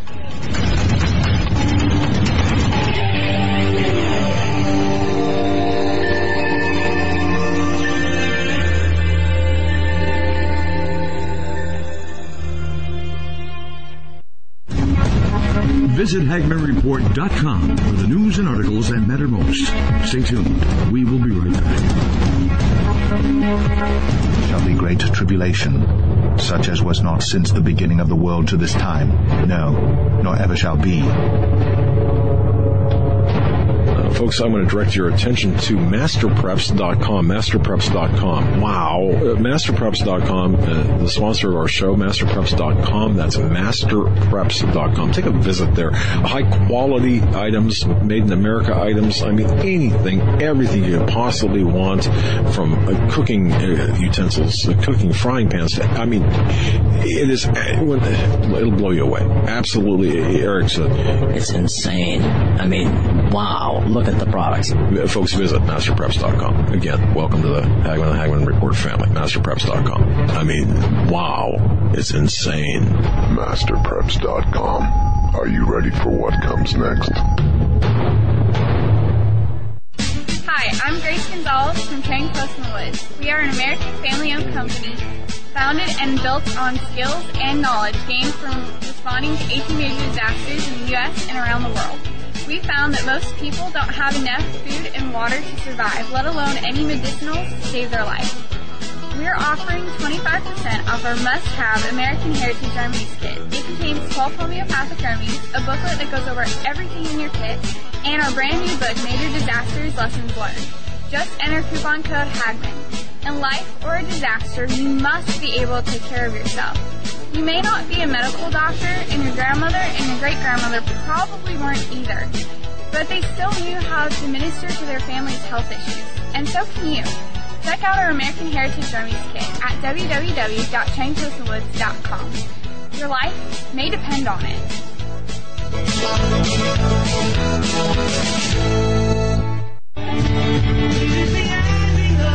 Hello, everyone. This is Joe Charles, the guy whose voice is heard announcing for the Hagmann and Hagmann Report right here on YouTube and across the Global Star Radio Network. There have been many people wondering whose music is being played during those breaks. Well, you guessed it. And we're very pleased to announce that all that music and 11 brand new songs from the CD New Jerusalem is set for release on April 10th for download on iTunes. That means you can help support my ministry and be blessed by this awesome, inspiring recording. I have been fortunate to work with some phenomenal musicians from around the world that helped us put this recording together in the studio. Simply go to joecharlesmusic.com and click on the iTunes link. Or, if you'd rather have a CD, we'll send one right out to you. Just leave me your email and we'll get right back to you. And thanks to Doug and Joe Hagmann for making this all possible. God bless.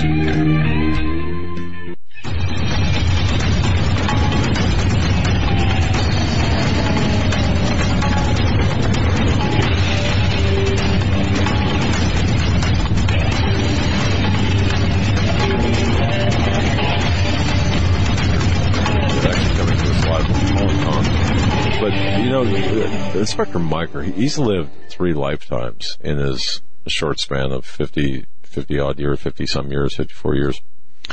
He started his professional career as the youngest Canadian Eurobond trader on the planet at age 21 in London, in the UK. He quit to join the Royal Canadian Mounted Police at 22. And then it's just getting started. And soon embarked on a remarkable career that's remarkable in its depth, in its diversity. Whether sharing a jail cell, think about that, with global terrorists or financing U.S. stock deals with Colombian cocaine cash, Inspector Majcher has been very at the very sharp end of the U.S. and Canadian government spear for almost 3 decades, combating predators in all of their forms. Canadian author, investigative reporter, national editor, Globe and Mail, Paul Palango, who has written 3 bestsellers on the RCMP. The last book, by the way, Dispersing the Fog Inside the Secret World of Ottawa and the RCMP, has described our guest, this man, as one of the most celebrated police officers in history, and he is. In the history of the Mounties, known for both his daring, his courage, and his success. So we're so glad to have him. Before we get back to him, I just want to direct everyone. Look, Mother's Day is this weekend. Guys, ladies, Mother's Day is this weekend. We love our moms. We love our wives. We love that special person in your life. ProFlowers is the place to go. And this is what we love ProFlowers. We use them personally, and even from business to business, ProFlowers can fill all of your needs. You know, folks, when you send the 100 Blooms for Mom bouquet from ProFlowers this Mother's Day, you're going to make a real impression. It comes with a free glass vase for just $19.99 plus shipping and handling. And if you really want to make a statement, you can upgrade to a premium vase and include gourmet chocolates for just $10 more. That's what I recommend that highly. That makes just a great impression. You can choose a delivery date you want, and ProFlowers are guaranteed, and I mean guaranteed, to arrive fresh and beautiful and stay that way for at least 7 days or your money back. I've seen them last many weeks, actually, 2-3 weeks. Just to jump in, I have some lilies that have been in my house for over 2 weeks. Just beautiful, brand new too. Still. I mean, they're still holding strong, still alive, still beautiful, still smell great. And here's the deal, folks. You've got to follow this, okay? You ready? Listen carefully. The only way to get 100 Blooms for Mom, and this will make a great impression, plus a free glass vase starting at $19.99, is to visit proflowers.com. Click on the microphone in the top right corner. Use our code Hagmann. It's Hagmann. It's Hagmann. That's proflowers.com and code Hagmann when you click on the mic. Folks, this stunning bouquet sells out fast. So you gotta order right now. Order today. I'm telling you, it sells out fast. So please order as soon as today, as soon as possible. Proflowers.com. Microphone code Hagmann. And again, our very special guest. And I want to thank Mr. Brent Oleski. Thank you, sir, for setting this up. This is great. Thank you, John Robertson, as well. Inspector Bill Majcher from the RCMP. Where we left off, Inspector Majcher, let's pick right back up on, man. It's fascinating. Oh, man.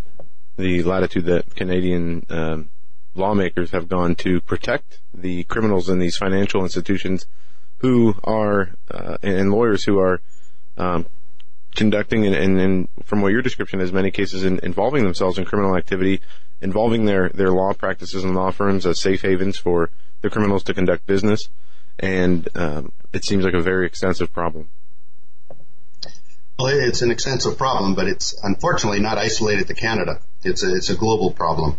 And, you just have to look, the recent Russian global laundromat investigation that exploded last year with, allegedly 20 to 80 billion US dollars equivalent of dirty Russian money entering the global financial system via Latvia and Moldova. But that was all facilitated primarily by the professional class out of London. Set up the companies. What they did is they contrived to set up fictitious loans that were designed to go into default.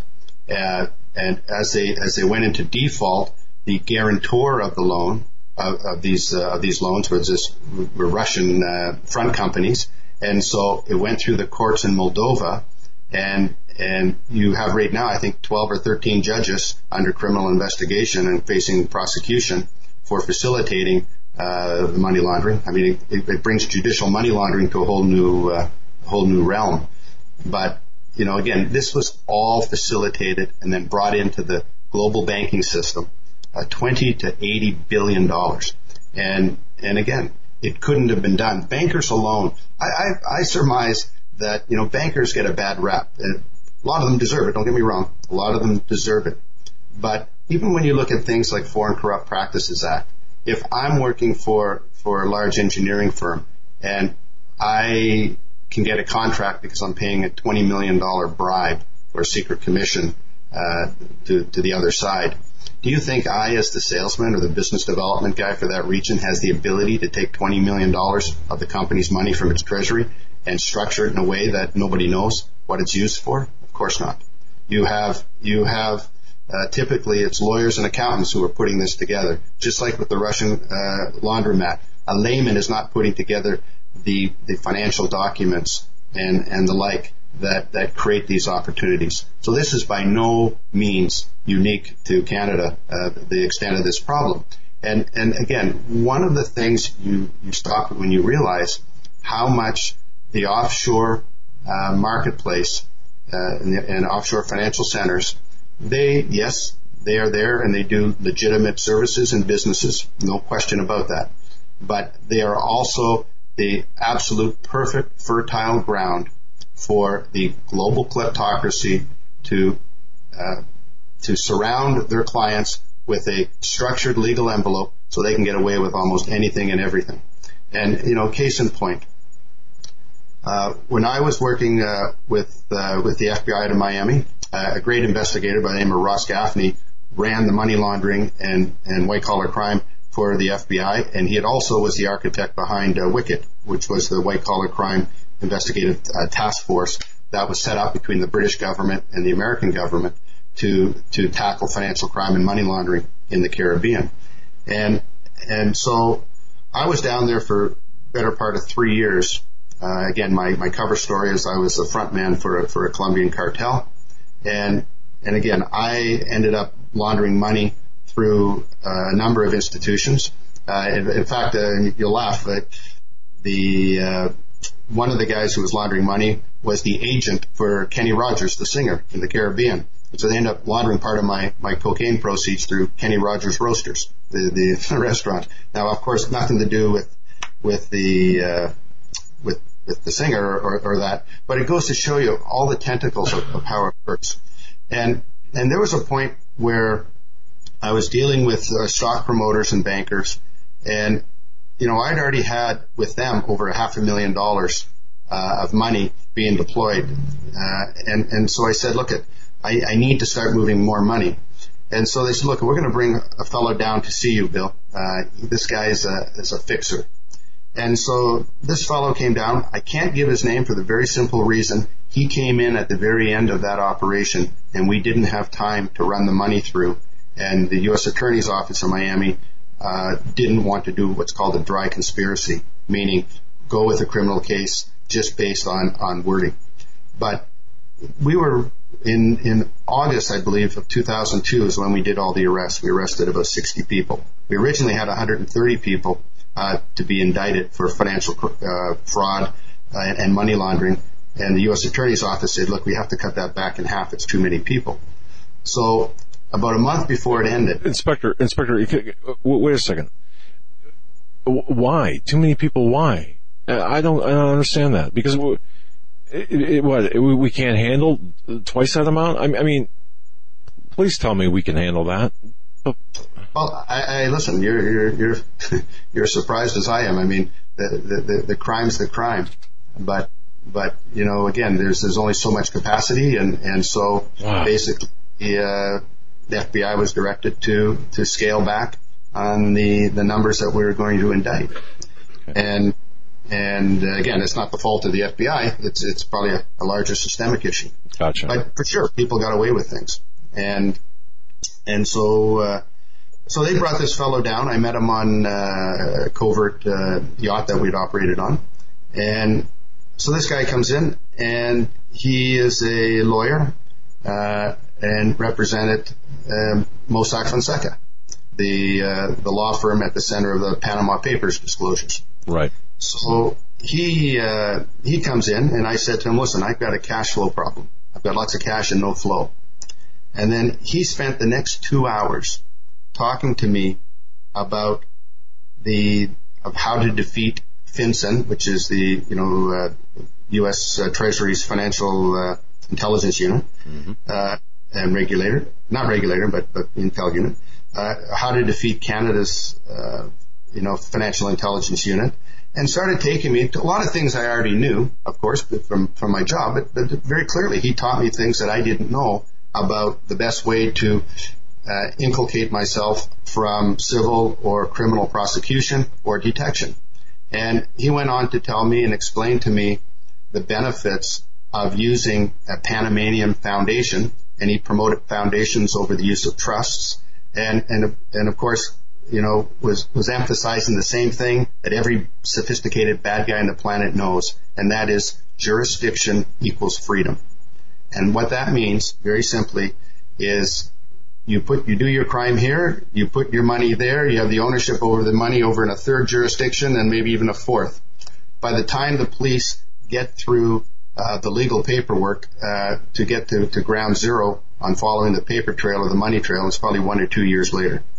And so this guy absolutely understands that, just like every major bad guy understands it, and why every major law firm that is in major centers, when I talk major centers in the United States or Canada, a lot of them don't actually have representative law offices in Panama or in the Caymans or BVI. They like to rely on third-party law firms because they then aren't tasked with knowledge. I can construct and create a vehicle or a format onshore that, I have a pretty good idea what you're going to do with it, but I don't really want to be tasked with knowledge. So I say, look, you should go to this BVI or this Panamanian law firm or somebody else, and whatever last piece you need to do for whatever reason you want to do it, best that you do it with them because they have the expertise. Again, part of the get out of jail free strategy, and so they compartmentalize it and they use the different jurisdictions to do it. But in the case of this legal rep that I'd met, he when I said I have a cash flow problem, he says, listen, I have 5 different lawyers, and we can begin by putting $200,000 a month through each of the cash, through each of their trust accounts. There will be a 7% laundering fee, and then I'll aggregate it into the account in Panama that I'll set up and structure it into your foundation. So, these are the pieces of how the game is played and how it works. Inspector, I heard what you said, and folks, I hope you. Wait a second. So the attorney's going to say they're vague. The attorney's vague is 7% for the house, right? To help you do this. Is that what you're saying? That's exactly what I'm saying. Pure money laundering. I'm just, look, I understand. I get it, but to hear this, I'm stunned. And it's open. This is what we're going to charge you, 7%. I mean, it's that open. Yeah, very, very much so. The heart of the money laundering relationship comes down to only 5 questions. In my whole career, whether I had people launder money for me or whether I laundered money for others, 5 questions define the money laundering relationship. And those 5 questions are simply, how much does it cost? In this case, it was 7%. What currencies can you do it in? How much can you do at any one time? And how long does it take? And of course, the most important question is, how do you guarantee the money? And once you answer those questions, you're on your way. Now, you have to remember that, when I was dealing originally with the Medellin cartel, they were paying the laundering fee, because I was the one representing I could launder their money. That fee was as low as 5%. But the total cost of the cartel to set up their whole money laundering operation was as high as 40%, a cost of doing business. And the rationale is very simple. For every, for every dollar that went into the cocaine production, they were making 1,000% profit. So, 40% is a cost of putting this whole thing together.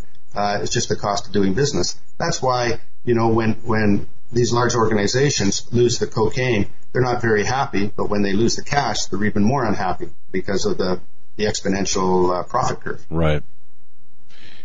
So what I'm hearing is here in the United States, basically, if you happen to violate the structuring rules, for example, in bank deposits, withdrawals specifically, you're put on a list and you're suspect. However, not only that, and sorry for jumping in. Go ahead. I'm just recently there's been a huge increase in what the IRS civil forfeit assessors. And also the structuring. People are having their money stolen. I think it was $70 billion this last year. Maybe a figure. It's been about a month. Yeah, but all of this, though. Even legitimate business owners who are they're lumping in these legitimate business owners under the structuring, and then they're confiscating their money based on those structuring laws, and it's becoming a huge problem. And they're not even pressing charges on the people; they're just keeping the money, and that's made national headlines in the last month of the increases of that. But yeah, that's contrast that to what Inspector Majcher is saying here. It's just mind blowing. I'm stunned. I shouldn't be, but again, I'm stunned by what I'm hearing. And we see every year, I wanted to make sure I asked you about this, Inspector, a headline. We'll get it once a year from all the banks. One headline example is, Wells Fargo caught laundering $500 billion in drug money, pays $500 million fine.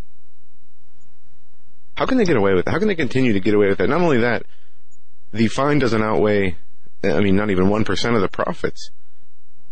Is it set up for them to be able to do this so everybody, can get their piece? Everybody, listen, let's bring it back down to brass tacks. And again, this is based on my 30 years of experience. So it's my opinion based on my observations and experience. And so take it or leave it, doesn't matter. When, I look at the world now, I didn't look at the world this way 10, 20 years ago. I do today. The world consists of the 0.01% who are the very top of the food chain on the planet, control by far the vast majority of the wealth and influence on the planet. It is what it is, no problem. That 0.01%, though, is serviced by the 1%. The 1% is the professional class, and there's a big range in that 1%, and they tend to be the bankers, the lawyers, the professionals, people like me and you, quite frankly, who provide services. We're all trying to make our living by providing services for those who service the 0.1%. And then you're left with the other 98.9%. And those are, some of your politicians calls them the deplorables, but that's the rest of humanity. And so against that backdrop, you have this professional class that all want to get their piece of the pie.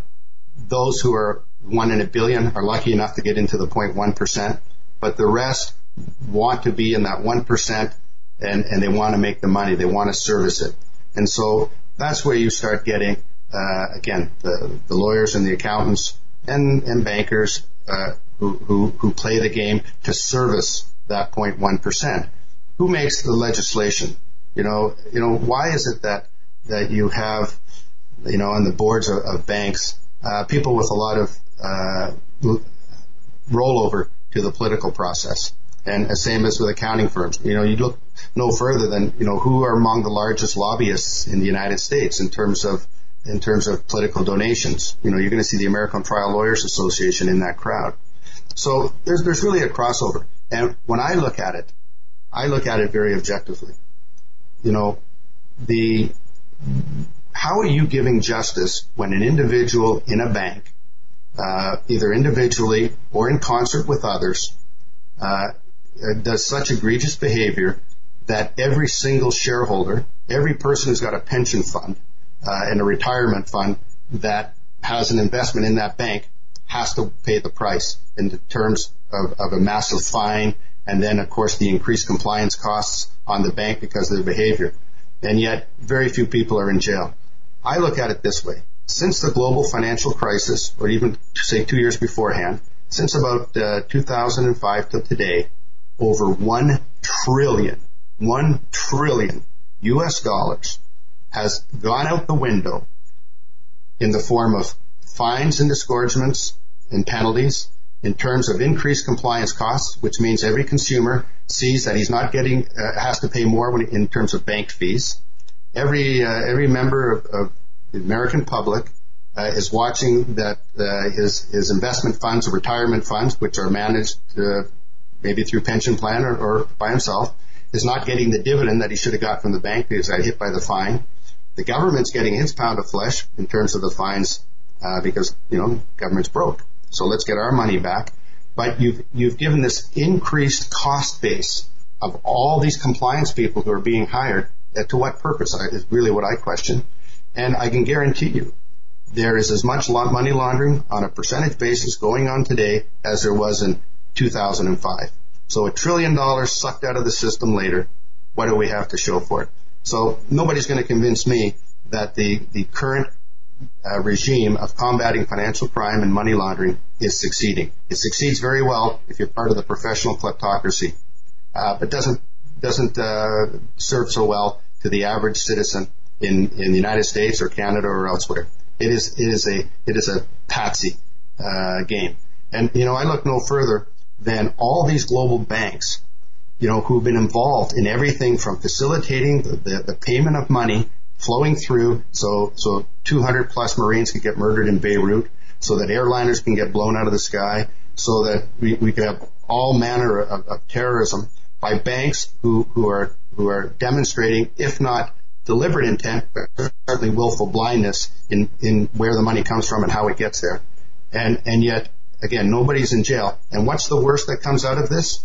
The U.S. Department of Justice says we are going to give you a deferred prosecution agreement, and we're going to appoint a monitor to sit inside your bank to ensure that you're doing what you're supposed to do to live up to the terms of the deferred prosecution agreement and what we've agreed with. I don't see anybody going to jail. What I do see, though, is I see a legal shakedown. I see a legal kleptocracy at work brilliantly, because without exception, almost every major monitorship that's issued by the Department of Justice goes to a law firm or somebody associated with the law firm or accounting firm that has direct personal relationships to those in the SEC or the DOJ who are proffering these monitorships. I spoke earlier about this global laundromat investigation, of which 20 to 80 billion US dollars between 2010 and 2014 flowed out of Russia. This is all at the time when you have Russia under the spotlight because of its military maneuvers in the Ukraine, in the Crimea, in Georgia. So there's a lot of focus in there. Not one single financial intelligence unit or one single monitor who's embedded with almost every major bank that was caught with their hands in the cookie jar on this money discovered it. So don't tell me the system is working. It's a complete farce. But again, taxpayers taking it on the chin, the average investor's taking it on the chin, and that 1% professional class is just paying off the mortgage on the second and third home. And that's the professional kleptocracy, who rules the world. Basically, lawyers, accountants, bankers, or lawyers and accountants, bankers can't do what they do without the assistance and guidance of the professional kleptocracy. And that's interesting as we go down the list, shall we say, of talking points. That is really interesting. And it's, I should also point out too, kind of to go back a little bit, at the epicenter of this, I believe that money laundering, and you did a very, very great job. Money laundering is so poorly understood, and there are far too many armchair experts and too few with actual knowledge. Their careers rather than operators like yourself run the show when whether it be in the police and military or intel or whatever. So, folks, this is what we're talking about. We've only got about a minute left of this segment. This is just an amazing education, folks, about from a man who has been behind the scenes. It was in this world of money laundering, of deceptive practices, of the legal. Can you just? Yeah, this ties in the corruption from the government institutions to the big banks to the the criminality in the legal system. I want to ask about Frank Giustro when we on the other side of the break, if I can. When I say ask about him, the whole operation. As painted by Peter Schweitzer from Clinton Cash. I kind of want to get Inspector Micro's take on that. Absolutely, and many other things. This is some people might find this topic boring, but us dealing with fraud and other matters as private investigators, I find this stuff fascinating. And the UN and World Bank's their contribution to terrorist financing, we got to talk about that as well. I mean, there's so many institutions and governments and when you talk about the mergers of the corporate world, the financial world, and the controllers of all those, the governments who regulate those worlds, and they're working together to conduct criminal activity, while going after you, filling up our prisons for drug offenses and other things, but at the same time giving themselves a free pass while lining their pockets with the money they stole. We'll be right back with Inspector Bill Majcher after this break. He's the man.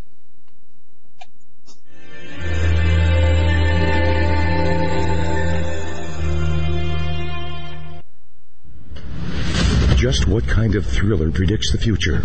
In 3 days in the belly of the beast, Daniel Holdings wrote about the God particle before CERN actually discovered the God particle. In As the Darkness Falls, Daniel wrote about an Islamist terrorist confederacy that rose up out of Syria and declared a caliphate 3 years before ISIS was ever heard of. In his newest novel, Between the Veil, Daniel talks about a space between dimensions where supernatural beings can walk. He says that these novels are a warning from the Creator to his creation. Will war come to America? Will the world's economies collapse? Are we looking at increased earthquakes and volcanic activity? Will the United States fall into civil war? You can find all of Daniel's work at his website, DanielHoldings.com. That's DanielHoldings.com. All of these things and more are talked about in Daniel's books. To find out what's coming next, go to DanielHoldings.com. Worldwide demand is making coconuts one of the highest yielding cash crops available today. Coca-Cola, Pepsi, and many high net worth individuals have invested billions of dollars into coconuts for strong growth and solid long-term income. Yields could be as high as 18% or more per year. Capital appreciation and exceptional income for up to 60 long years would be an absolutely brilliant investment to pass on to future generations. Diversify wisely with direct ownership of fully managed coconuts on prime farmland close to the beautiful Costa Rican border. For more information, qualified accredited investors should go to profitsincoconuts.com or phone 855-888-6288. That's 855-888-6288. This announcement does not constitute an offer to sell securities or a solicitation of an offer to purchase. Offer made by prospectus only. 855-888-6288 or visit profitsincoconuts.com. profitsincoconuts.com. You may never look at your city, town, or its people the same way ever again. Stained by Blood, a murder investigation based upon a true story by private investigator Douglas J. Hagmann. Using the character Mark Stiles, Hagmann takes you on a journey behind the scenes where the homicide becomes a secondary to an underworld of satanic ritual abuse, child abduction, and even mind-controlled experimentation. For 5 years, a brutal killer remained on the loose, free to kill again. As Mark struggles to navigate the maze of bizarre twists and untangle a web of deeply hidden secrets kept by some of the most powerful and influential people in his community and beyond. Stained by Blood. Order your copy of this engaging novel today at HagmannandHagmann.com and click on the link. Stained by Blood at HagmannandHagmann.com and click on the link. Stained by Blood.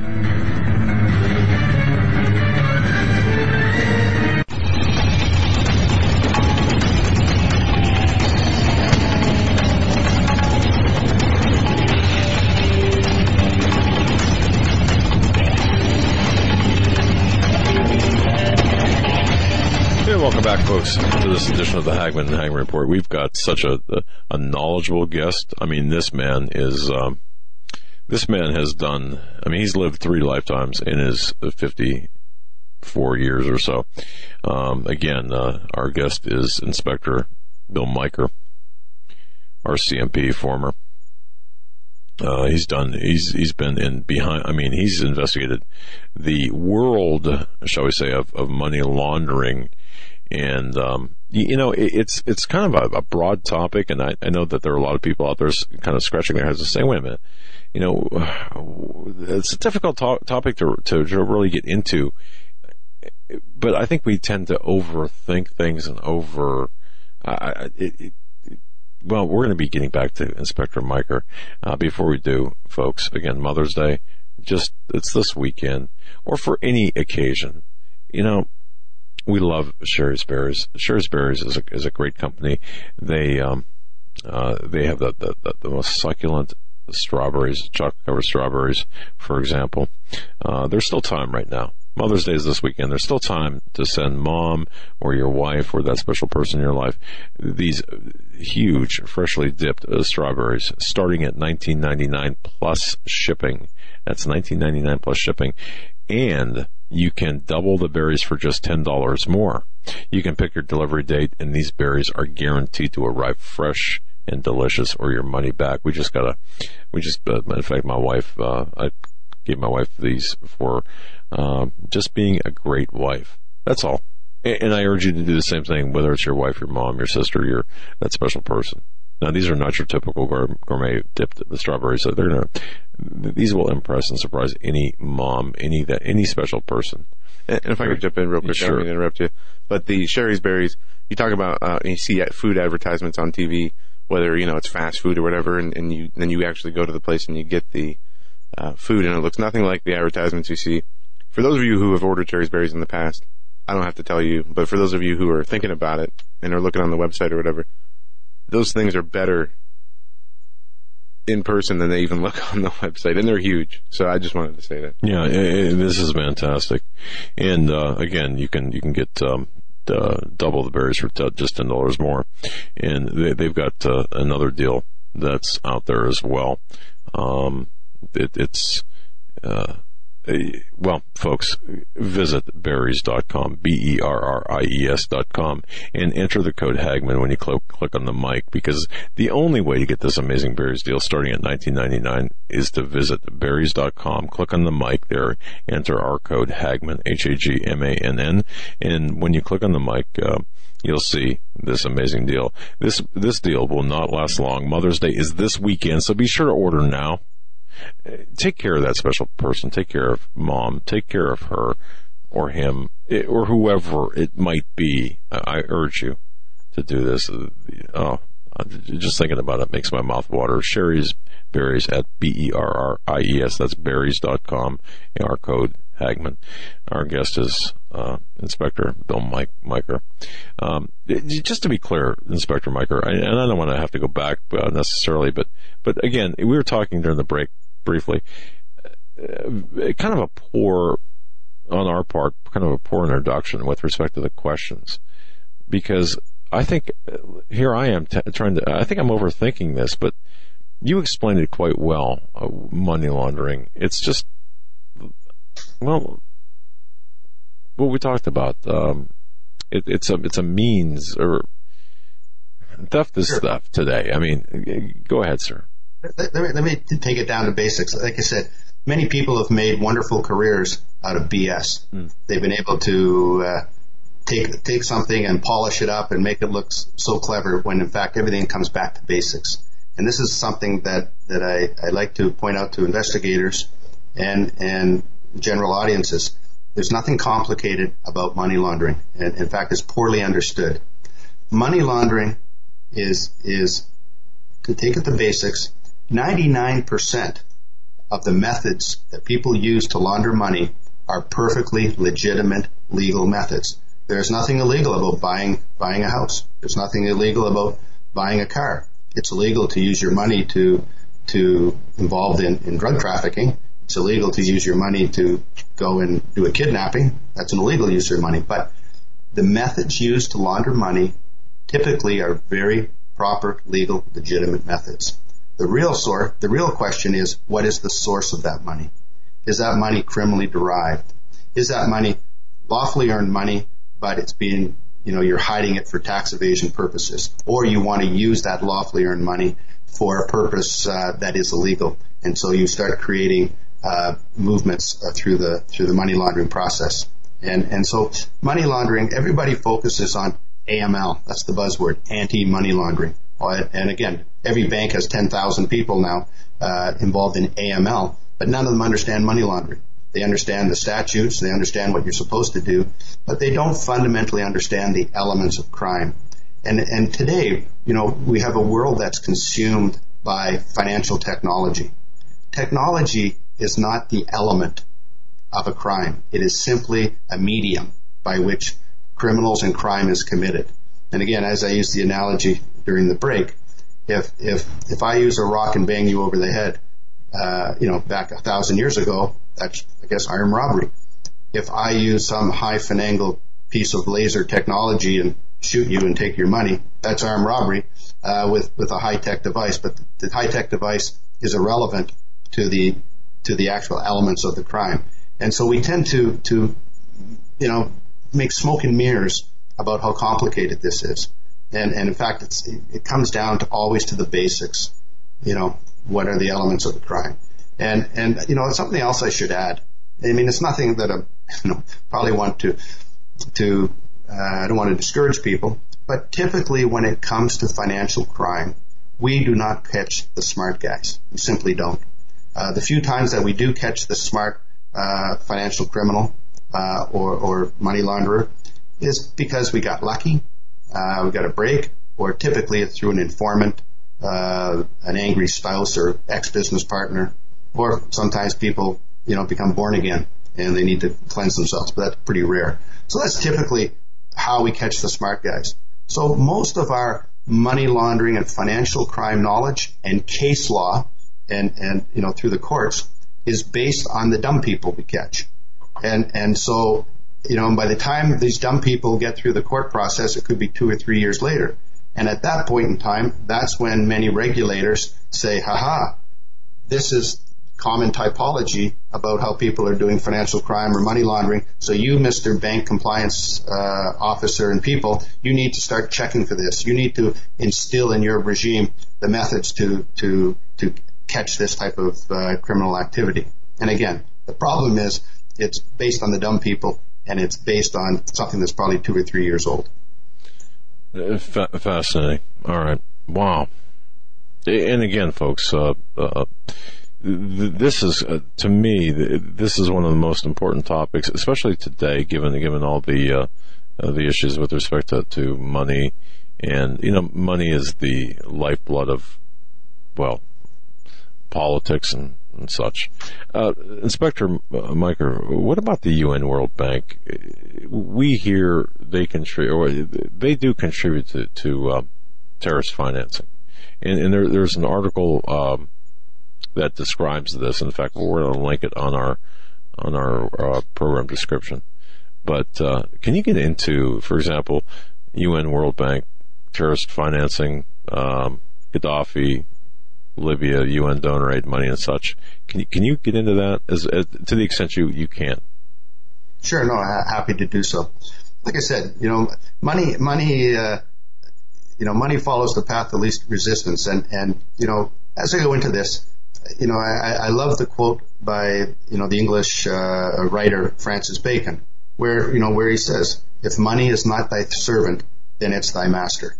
And that's why so many different organizations have been corrupted, and why individuals within those organizations are susceptible to greed, power, ego. And again, money really is at the heart of so much of it. In the case of Gaddafi was toppled from power and executed in 2011. In 2014, I got contacted. I'd retired from government already, but I got contacted by a former colleague who was looking at doing an asset recovery of $240 million belonging to, or purportedly belonging to, Gaddafi that had surfaced in Abidjan in the Ivory Coast of Africa. So I was asked, would I be willing to go in to the Ivory Coast and meet with these military people who had control over this money. And so I said, okay, sure, why not? And so I went into Abidjan, literally 6 months after the Civil War ended, so lots of soldiers around and troops. And so I get in there, and the story was that this money was sitting in a bonded warehouse at the airport. It was wrapped in crates. It was in these crates, probably about 2 feet high, from about 5 feet in length, and it contained US $100 bills, all clean bills. In fact, we were able to confirm that the bills were indeed issued by the Federal Reserve. So the only problem is that those bills, they're saying it was Gaddafi's money when he was executed. People took the money out of Libya and take it to a safe place.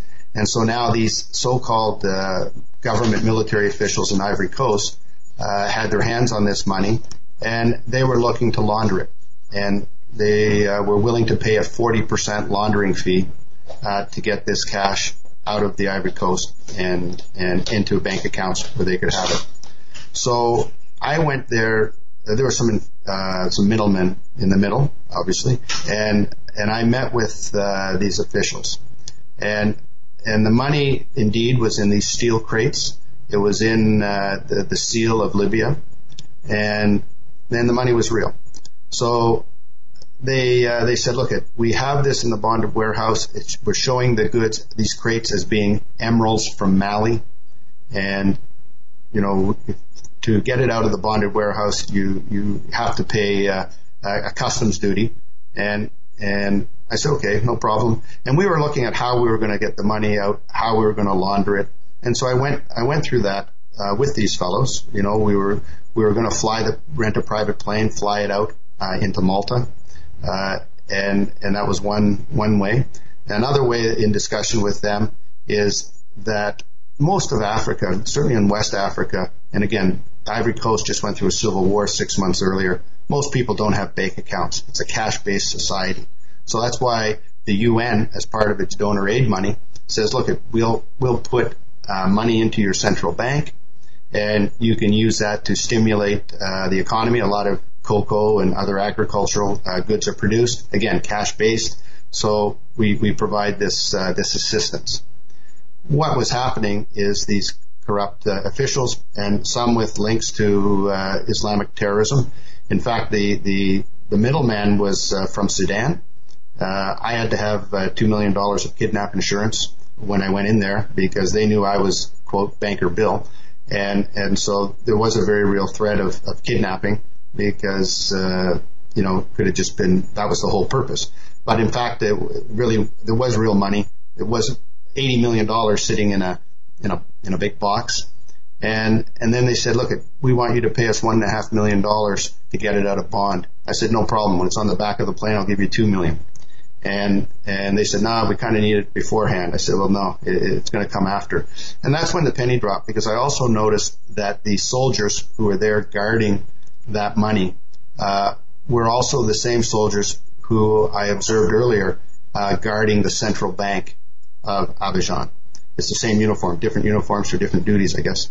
And so I put two and two together that this was actually the UN donor aid money that was being used in a bait and switch scheme to sucker people into paying these sort of advance fees to get it out.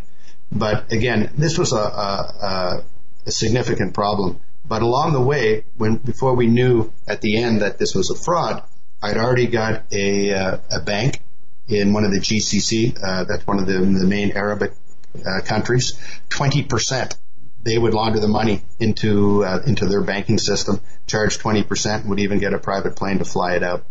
And about a year earlier, I was asked to assist another government because there was $13 billion of money and gold supposedly belonging to Gaddafi that had surfaced in Mali.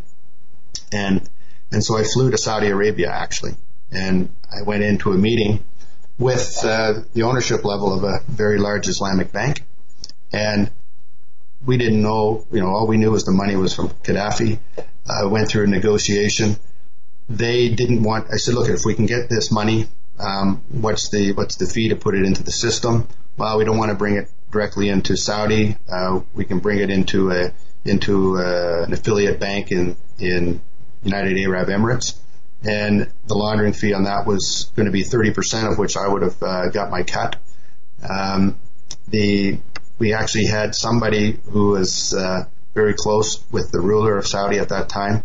Not that he was a North African French fellow who was the one who was bringing the opportunity. And so I was there to verify and validate it. And again, the reason we didn't get to the next step, the Libyan colonel who had control over that was stuck in Aleppo in Syria. This was just before, the civil war had started in Syria, but it hadn't quite gone full circle. But he got basically stuck in Aleppo. And then I flew out of Saudi. I wasn't in one of the major cities. I was actually in eastern Saudi Arabia. And I flew out, and then the very next day, by pure coincidence, the U.S. Senate Standing Committee on Investigations had come out with their report, which was the report that was used to fine HSBC for $1.9 billion for engaging in criminal money laundering, mostly out of Mexico, but also for their involvement with facilitating money flows from Islamic banking institutions that were directly linked to financing Al-Qaeda. So people think that this only happens from afar. I'm just one guy, and I was coming across this, with almost regularity. And one of the reasons I've stopped it or slowed down is my wife's ability, getting too old to keep doing this. I enjoyed the challenge, and to me it was fun. But now I think it's somebody else's turn to go take those risks. But education is the key. But anybody who thinks that this world doesn't exist is sadly deluded. And this to me is one of the problems that we have in the world today, especially in America and Canada, where we have these wonderful democracies. The problem is too many good people see the world as they want it to be, not as it really is. That statement right there, folks, says it all. And I mean that. And Inspector Majcher, if you went rogue, my goodness, he could probably buy an island and wow. Okay. Oh, wow. It's just amazing. Yeah, too many people see the world as they want it to be, not as it is. There it is, right there. I'd asked earlier about the Frank Giustra, the Clinton Giustra charity, Canada, and you touched on this earlier. Canada is really the breeding ground there for. Canada represents a soft underbelly in the fight against global crime and terrorism. Lawyers, corrupt legal system, and such. Can we talk a little bit about the Clinton Giustra charity that author Peter Schweiker talked about in Clinton Cash? Any experience with him, and to the extent you can talk about that, your investigation of or your knowledge about the Clinton charity, Giustra charity. Well, I got to be a little bit circumspect here. Okay. The things that I learned during my time with the RCMP, both from informants and from others, that precludes me from disclosing it. But I think it's fair to say that my experience in life is that where there's smoke, there's typically fire. And it goes back to what I had said earlier. Mm-hmm.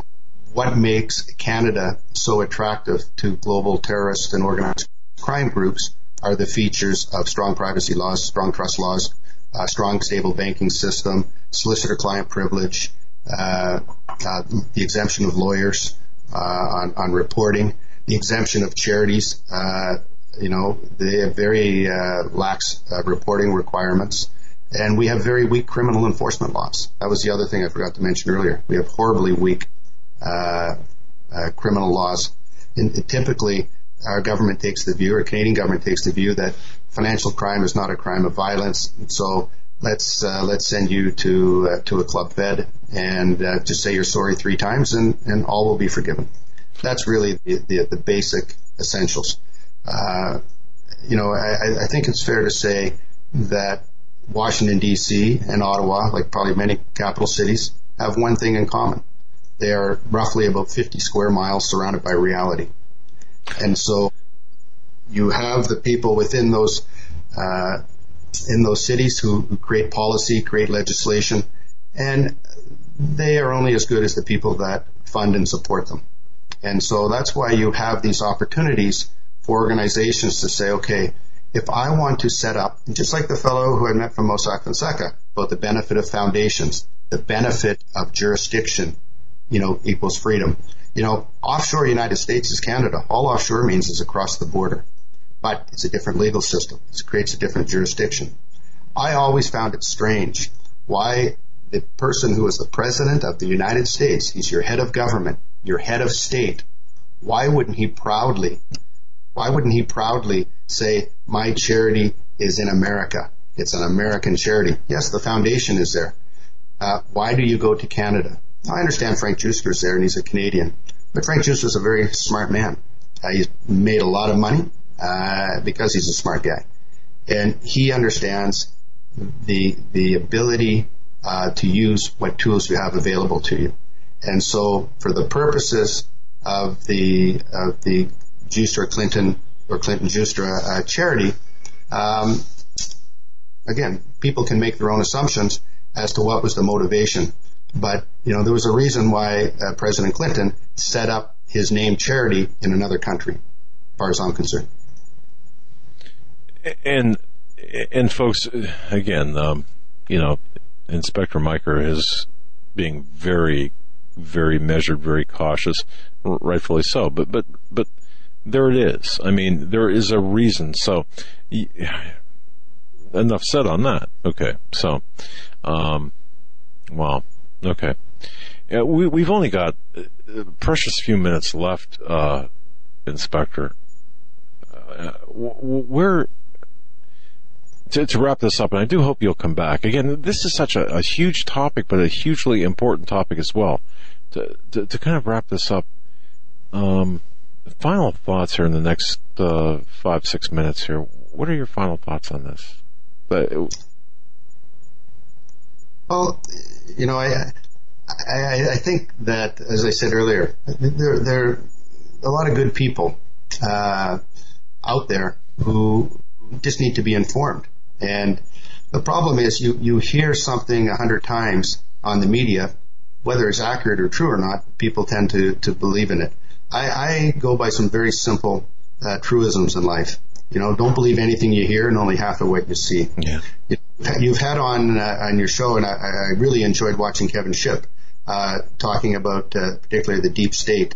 And I saw a lot of resonance there in what I saw in my lifetime in Canada and elsewhere.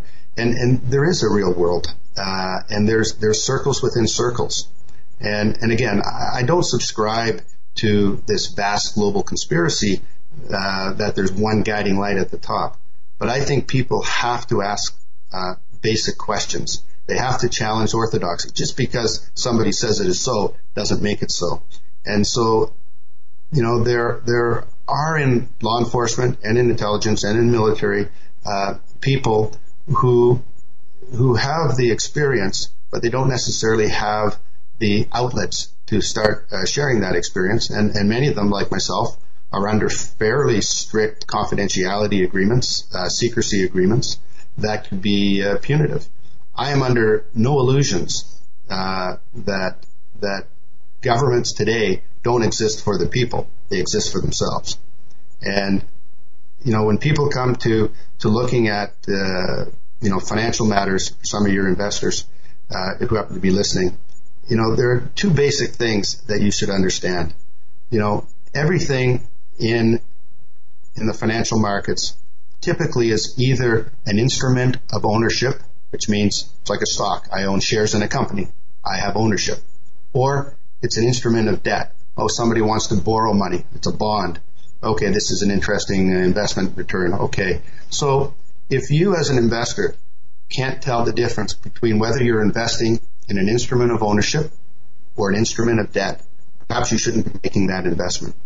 And again, the world has not changed in 10,000 years in the sense of human behavior, human emotion, and the triggers that get people to do what they need to do. Financial products are being created every day for the simple reason that banks and institutions have to offer something a bit different. But it's always based on some underlying element. And so people need to not be fooled by what they're hearing. You know, last thing I'll say on this, my career in undercover, there's nothing magical about undercover. Just like a magician doesn't actually do real magic. It's all an illusion. And my career, you know, undercover is really the grand illusion.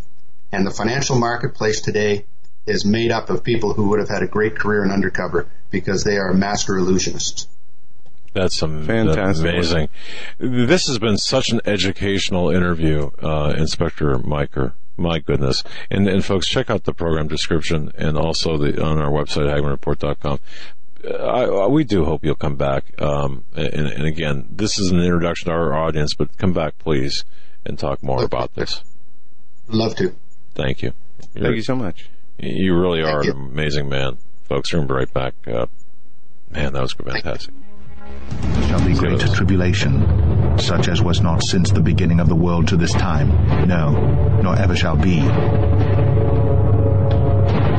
Folks, I'm going to direct your attention to masterpreps.com, masterpreps.com. Wow. Masterpreps.com, the sponsor of our show, masterpreps.com. That's masterpreps.com. Take a visit there. High-quality items, made-in-America items. I mean, anything, everything you could possibly want, from cooking utensils, cooking frying pans. I mean, it is, it'll blow you away. Absolutely. Eric said, it's insane. I mean, wow. Look at the products. Folks, visit masterpreps.com. Again, welcome to the Hagmann and Hagmann Report family. Masterpreps.com. I mean, wow. It's insane. Masterpreps.com. Are you ready for what comes next? Hi, I'm Grace Gonzalez from Train Close in the Woods. We are an American family-owned company founded and built on skills and knowledge gained from responding to 18 major disasters in the U.S. and around the world. We found that most people don't have enough food and water to survive, let alone any medicinals to save their life. We're offering 25% off our must-have American Heritage Remedies kit. It contains 12 homeopathic remedies, a booklet that goes over everything in your kit, and our brand new book, Major Disasters Lessons Learned. Just enter coupon code Hagmann. In life or a disaster, you must be able to take care of yourself. You may not be a medical doctor, and your grandmother and your great-grandmother probably weren't either, but they still knew how to minister to their family's health issues, and so can you. Check out our American Heritage Remedies kit at www.traincloseinthewoods.com. Your life may depend on it.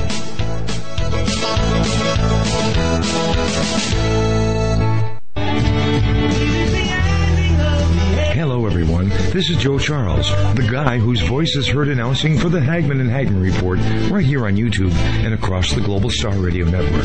There have been many people wondering whose music is being played during those breaks. Well, you guessed it. And we're very pleased to announce that all that music and 11 brand new songs from the CD New Jerusalem is set for release on April 10th for download on iTunes. That means you can help support my ministry and be blessed by this awesome, inspiring recording. I have been fortunate to work with some phenomenal musicians from around the world that helped us put this recording together in the studio. Simply go to joecharlesmusic.com and click on the iTunes link. Or, if you'd rather have a CD, we'll send one right out to you. Just leave me your email and we'll get right back to you. And thanks to Doug and Joe Hagmann for making this all possible. God bless.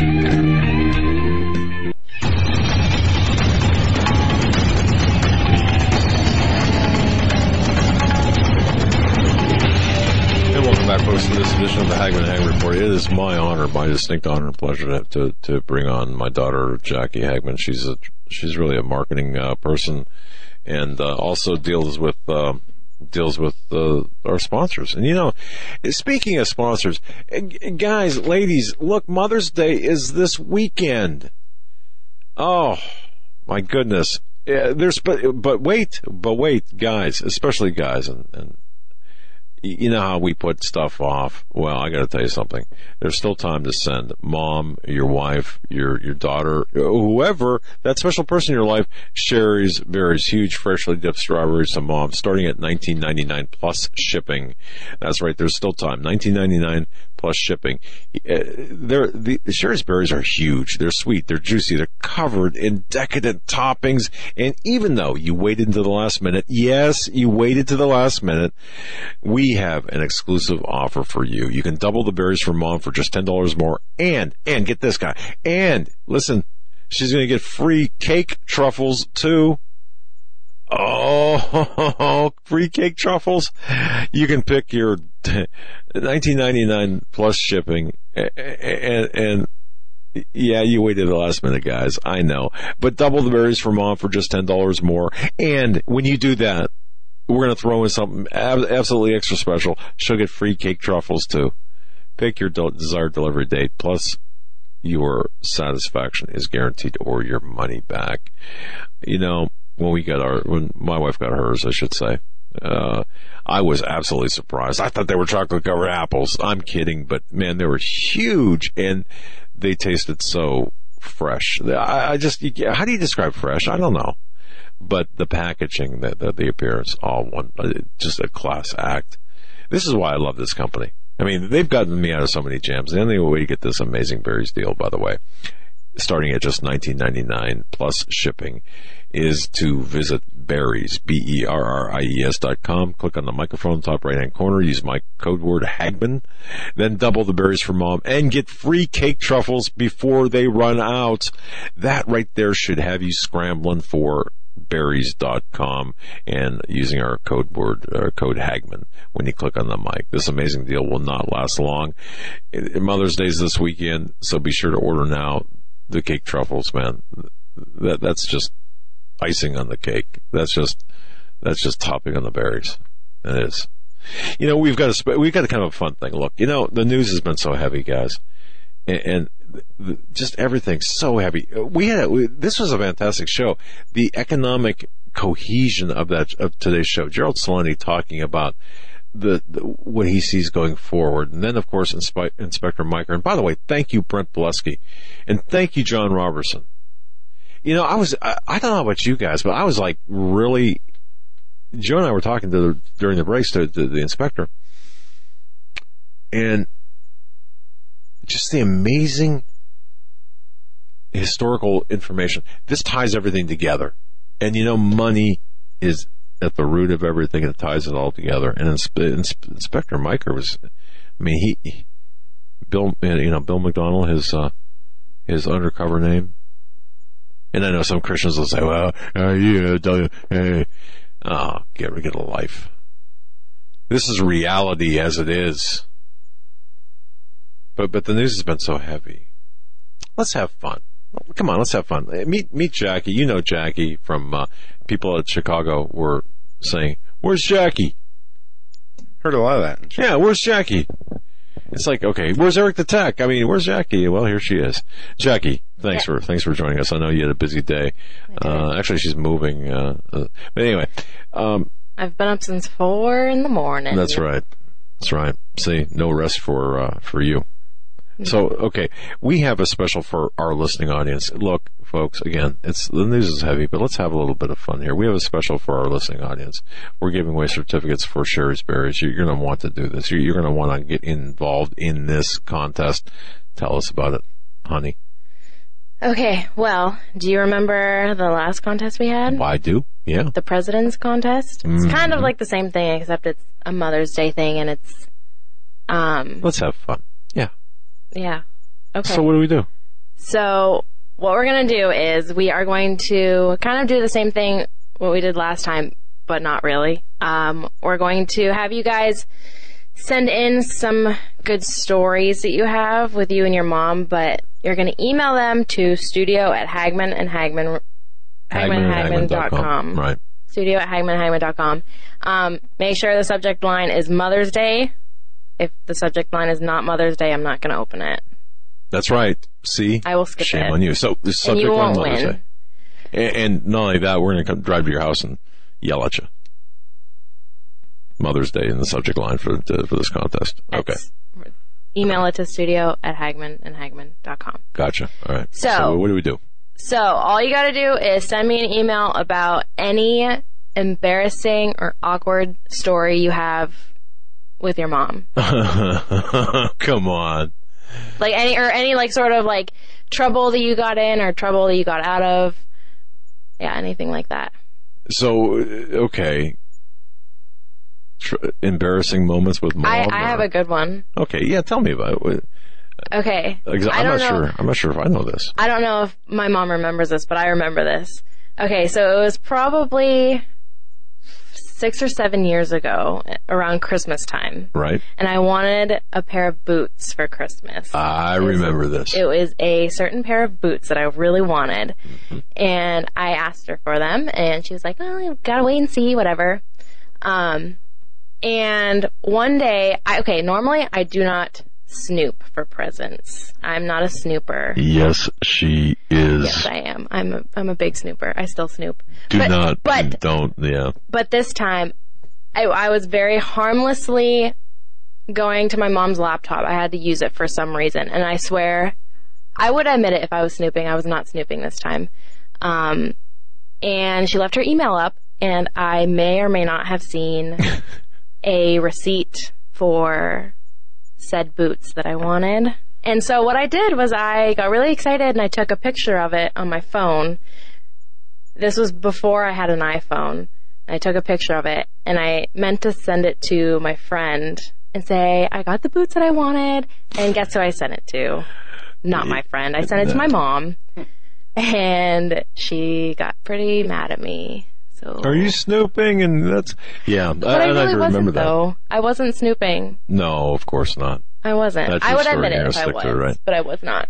So, folks, you get the idea, right? And you get the idea. When we say embarrassing moments, you get the idea. Oh, let's make it fun, though. So send you don't have to write a novel, just a paragraph or two, right? Yeah. And now how do we select the winners if we get a gazillion entries? How do we select them? What criteria are we going to use?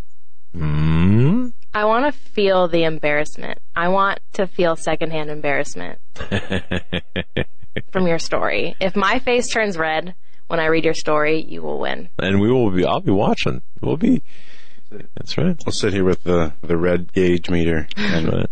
My face turns red really easily. See, okay, and here's the thing. Okay, and I just want to say something a little bit more in general. You get the idea for this contest, and this is compliments of Sherry's Berries, berries.com, and I read you the offer earlier. But what makes this? I spoke at the beginning of the program. We really have a new mandate. We're out there. We want to make a difference. We want to make a difference. The time for talking. And I remember Chicago, Russ Dizdar standing up and in his talk, and he said, "You know what? If somebody shows me another video about the problems or another article or whatever, we have to stop talking and start doing." And that's where we're at here. We are your voice. And you're going to see some things happen this week, in the weeks ahead, that are going to make you say, wow, they're really on the tip of the spear going forward and making changes and actually causing changes to be made.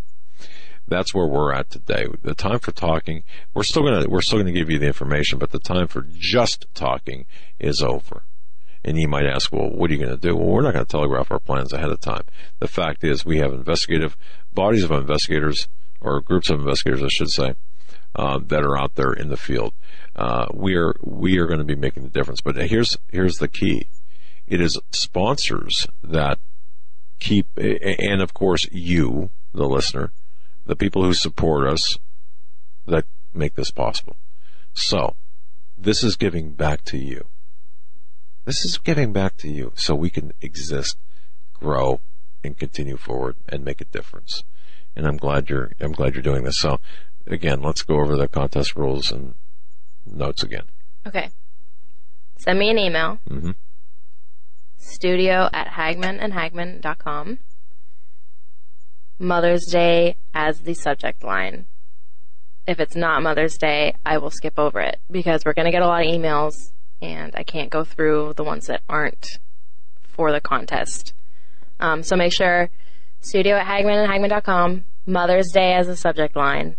Tell me your most embarrassing, awkward story or a story where you got in trouble. Preferably nothing illegal. No, nothing illegal, nothing, Unless it has a happy ending. Or if it's kind of a mistake. Right. Yeah. And that's really it. And then it's for $50, right? You would have to ask me that, right? I'm pretty sure they're each for $50. The certificates are in my office. And there's 4. Yes. Yeah. And I will be going through them tomorrow. So you have all night to go down memory lane and think about your stories.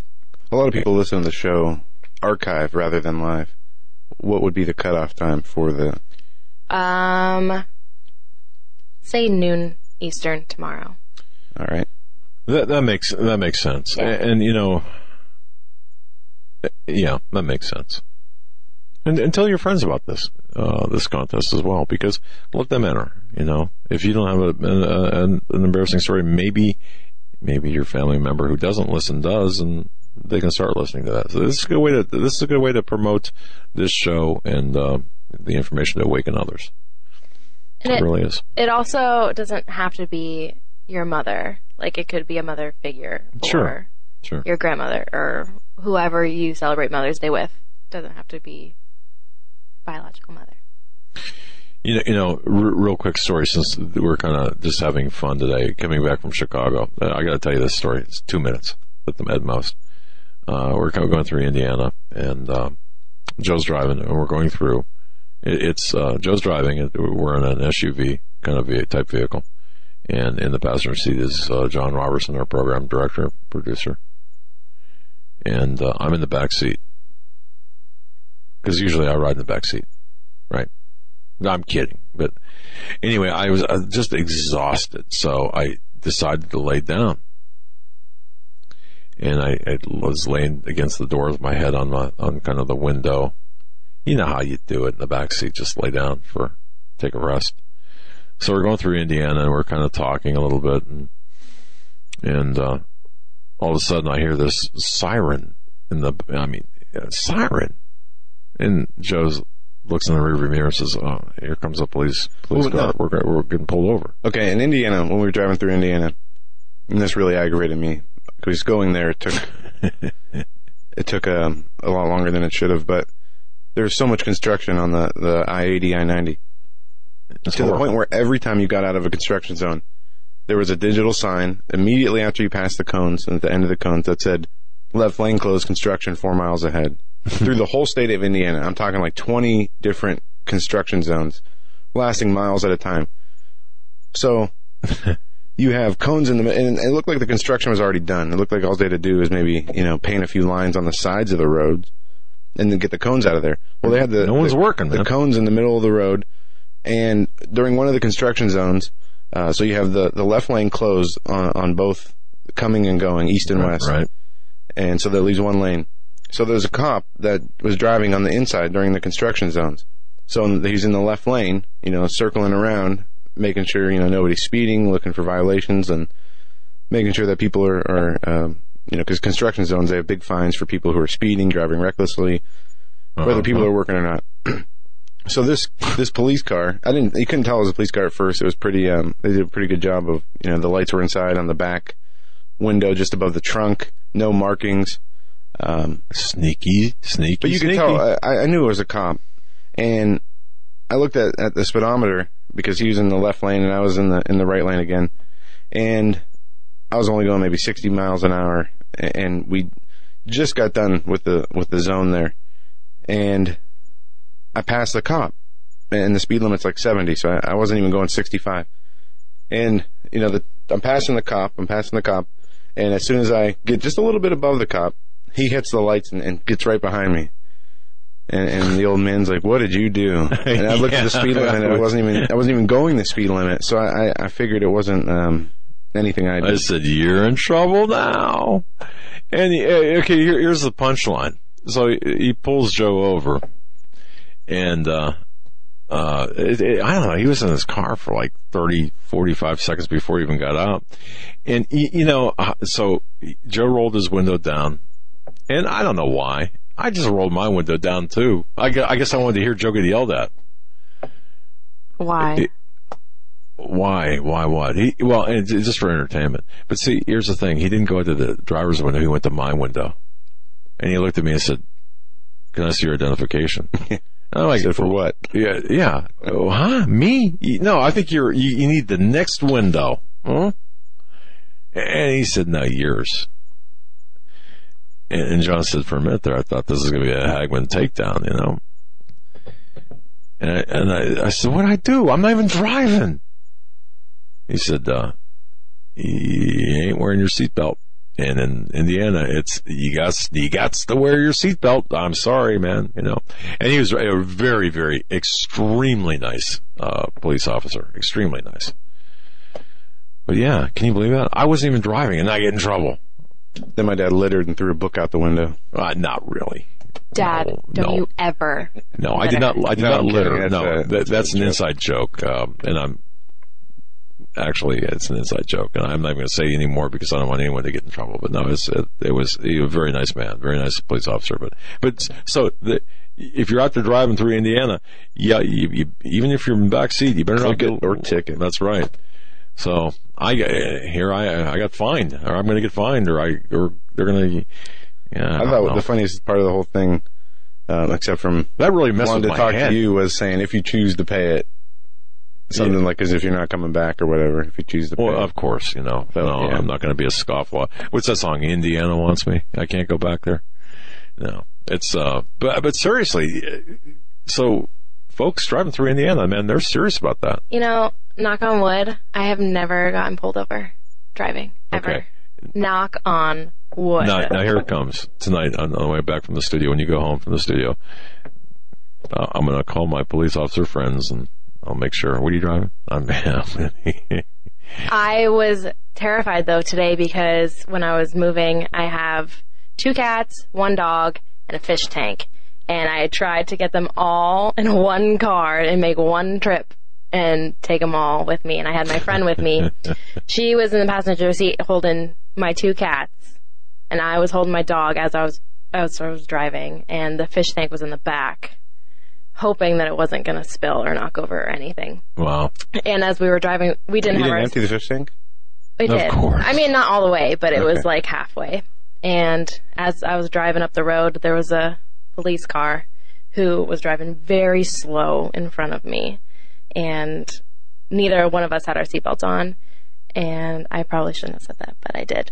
But anyways, at least you weren't in Indiana, Yeah, but thankfully he didn't stop me or anything, or else I would have, I don't know, gotten like reckless driving or something, animal endangerment or something. I don't know. I have crates at home for pets that if you find yourself needing to transport cats again, I'll bring you the crates. Okay. If that ever happens. But folks, isn't my daughter just adorable? Okay. And of course, very proud of my family.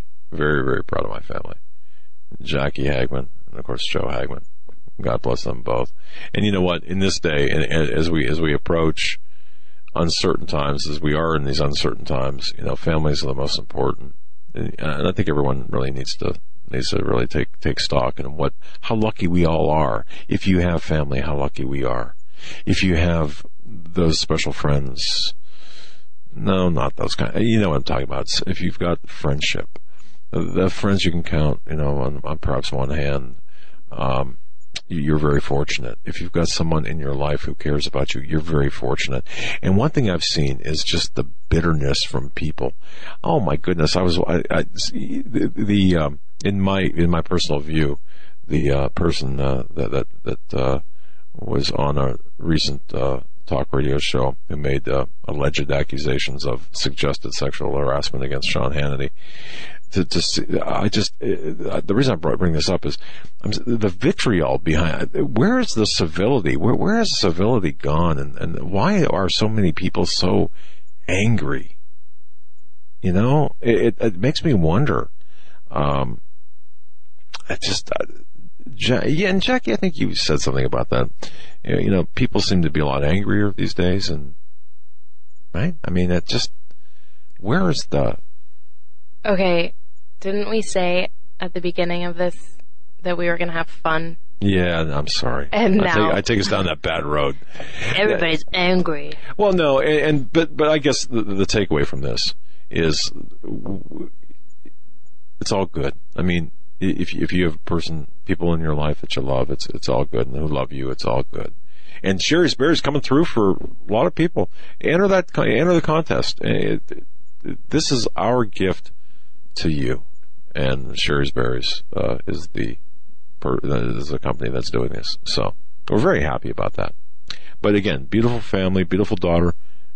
I mean, don't get me wrong. You can get angry. I get angry all the time. Well, no, I'm angry all the time. But you know what? All the time. You're not. The smile is actually really not real. It's painted. Yeah, she's not telling the truth. But no, I'm talking about the. We have a lot to be thankful for. We are very blessed, and all of us. If you're alive, even if you've got troubles here and there, you know, it's such a blessing if you've got family and if you've got people to depend on, and like I've got here at the studio. And I just want to say thank you both. Thank you, Joe, and thank you, Jackie, and of course, thank you, Tech Eric. Thank you, John Robertson. Thank you, everybody. Thank you, all the listeners and viewers out there for being part of our show. And you have no idea. And thank you to each one of the people we met in Chicago. Wish I could have gone. Yeah. That would have been fun. Many people asked about you. So, I like Chicago. We are available, by the way, for your church conferences to speak, and so just send an email there, and we'll bring our best presentations with us. You see, when we were in Chicago, there was a shooting. 10 people were shot at a memorial for another man who was shot earlier in the day. This all happened on Sunday. Go figure, right? But, you know, the reporting is, you don't see the urgency. They're finally, Drudge put something up about the alert. There was a bulletin put out by Chicago police. They issued a bulletin on gangs and high-powered weapons and ammunition that were able to pierce, that are armor-piercing and able to, go through the vest. Chicago police issued a bulletin Monday about its officers and gangs armed with high-powered weapons after 3 people were shot to death over the weekend, including 2 attending a memorial for an earlier victim. 2 more were killed at the memorial. 8 were shot. 10 total. So, this is, Chicago gun-free. But the shooting earlier in the day left 1 man dead, and 2 others were killed, 8 people injured in a spray of more than 24 shots from 2 guns while attending a makeshift memorial for another victim from earlier in the day. The suspect said, the police suspect they were all shot by members of a rival street gang in the same neighborhood on Chicago's southwest side. And interestingly enough, Chicago has a list in their city of 1,500 of people who they deem, whether because of factors such as criminal records or gang ties, they're on a list of the cities most likely to commit gun violence or be targeted by it. The man who was killed earlier in the day and the 2 people killed at the memorial were all on the list. Interesting. Kind of like pre-crime, but not necessarily. No, well, there it is. But I just 10 people. We didn't hear nothing on the news while we were there, and not that we were sitting around watching the news. Well, hey, Rom, how's that no gun working out for you there, Rom? Rom Emanuel, big sign, Chicago. Welcome to Chicago. Mayor Rom Emanuel welcomes you. Oh, by the way, better get your bulletproof vest on, right? Folks, I want to again thank you for joining us. Jackie, let's play it out. What does that mean, play it out? We'll do it live. No. I don't understand what it means. Play it up. We'll do it live. No. See, we're back. We're back. And it's going to be a great week. Our thanks to Gerald Celente and our thanks to Inspector Bill Majcher. And Brent Bolesky, thank you. And John Robertson, thank you. Jackie, let's play it out with respect to contest rules again. Go for it. First of all, we can never do that ever again. Second of all, that's very embarrassing. Okay. Wait a minute, what was? The way you just did. What'd I do? Whatever. I don't know. You embarrassed her. I don't know what that was. I don't know what that means. To play, or you whatever sound like that Bill was. O'Reilly. Oh, you don't know? Yeah, that was, I was making fun of Bill O'Reilly. Oh, I don't. I'm sorry. I'll show you after the show. Okay. Yeah. All right. Sorry about that. All right. Anyways. I'm sorry. So this is what's going on with the Sherry's Berries promotional contest giveaway for 4 certificates. You can get a certificate by emailing studio@hagmanandhagman.com. And you have to put Mother or Mother's Day in the subject line. Mother's Day. And then there's some, you can't just send an email with Mother's Day in the subject. You also have to have a story. A good story. Any awkward, embarrassing, or troublesome story where you get in trouble. Or just awkward. Like my Christmas present story. That was awkward. I still remember that. It was when I was in college, too. So that was a long time ago. Yeah. That was 20 years ago. I was in college 20 years ago. No, don't make me feel that old. Right. No, I'm kidding. No, but you get the idea. We're going to look for your emails, and thank you. Thank you for being part of our listening audience. Thank you so much for being part of what I believe is really a resurgence of hope, of action. This week is going to be, it's going to knock your socks off this week. I want to thank John Robertson for his coming to this part of the country and working with us as well. Yeah, he's currently experiencing a little culture shock. As well as, what time is it? What day is it? Yeah. Well, we're all there. I mean, it was a long weekend to work, the week and then having to travel and then you don't get any time. You come back, jump right back into it. We're going to be putting some 10 hours, 12 hours after you get back. Yeah. We're going to be putting some pictures, some videos. Yeah. There was a baptism there. We got some videos of that. We also have some snippets from the talks that we both gave separately. And, John gave a presentation, Russ, Pastor Paul. It was great. It was really good. The DVD is going to be awesome. I can't wait to watch the DVD. And, it's something that we're going to do again in the future. And Pastor Paul's putting something in the works. He wants to do one or two at least every year, with us. And we'd be happy to do that. Do me a favor as well. Okay, can you just, if you're listening and if you're so inclined, send Gerald Celente a thank you email for appearing on our show. Please. Okay. All right, and that will do it for us tonight. Don't forget to check HagmannReport.com for all the news. And the this week on the Hagmann Report, or this week on Hagmann and Hagmann is up there already under the old radio on the right-hand side. And until tomorrow, stay safe. God bless. We will be back then. Have a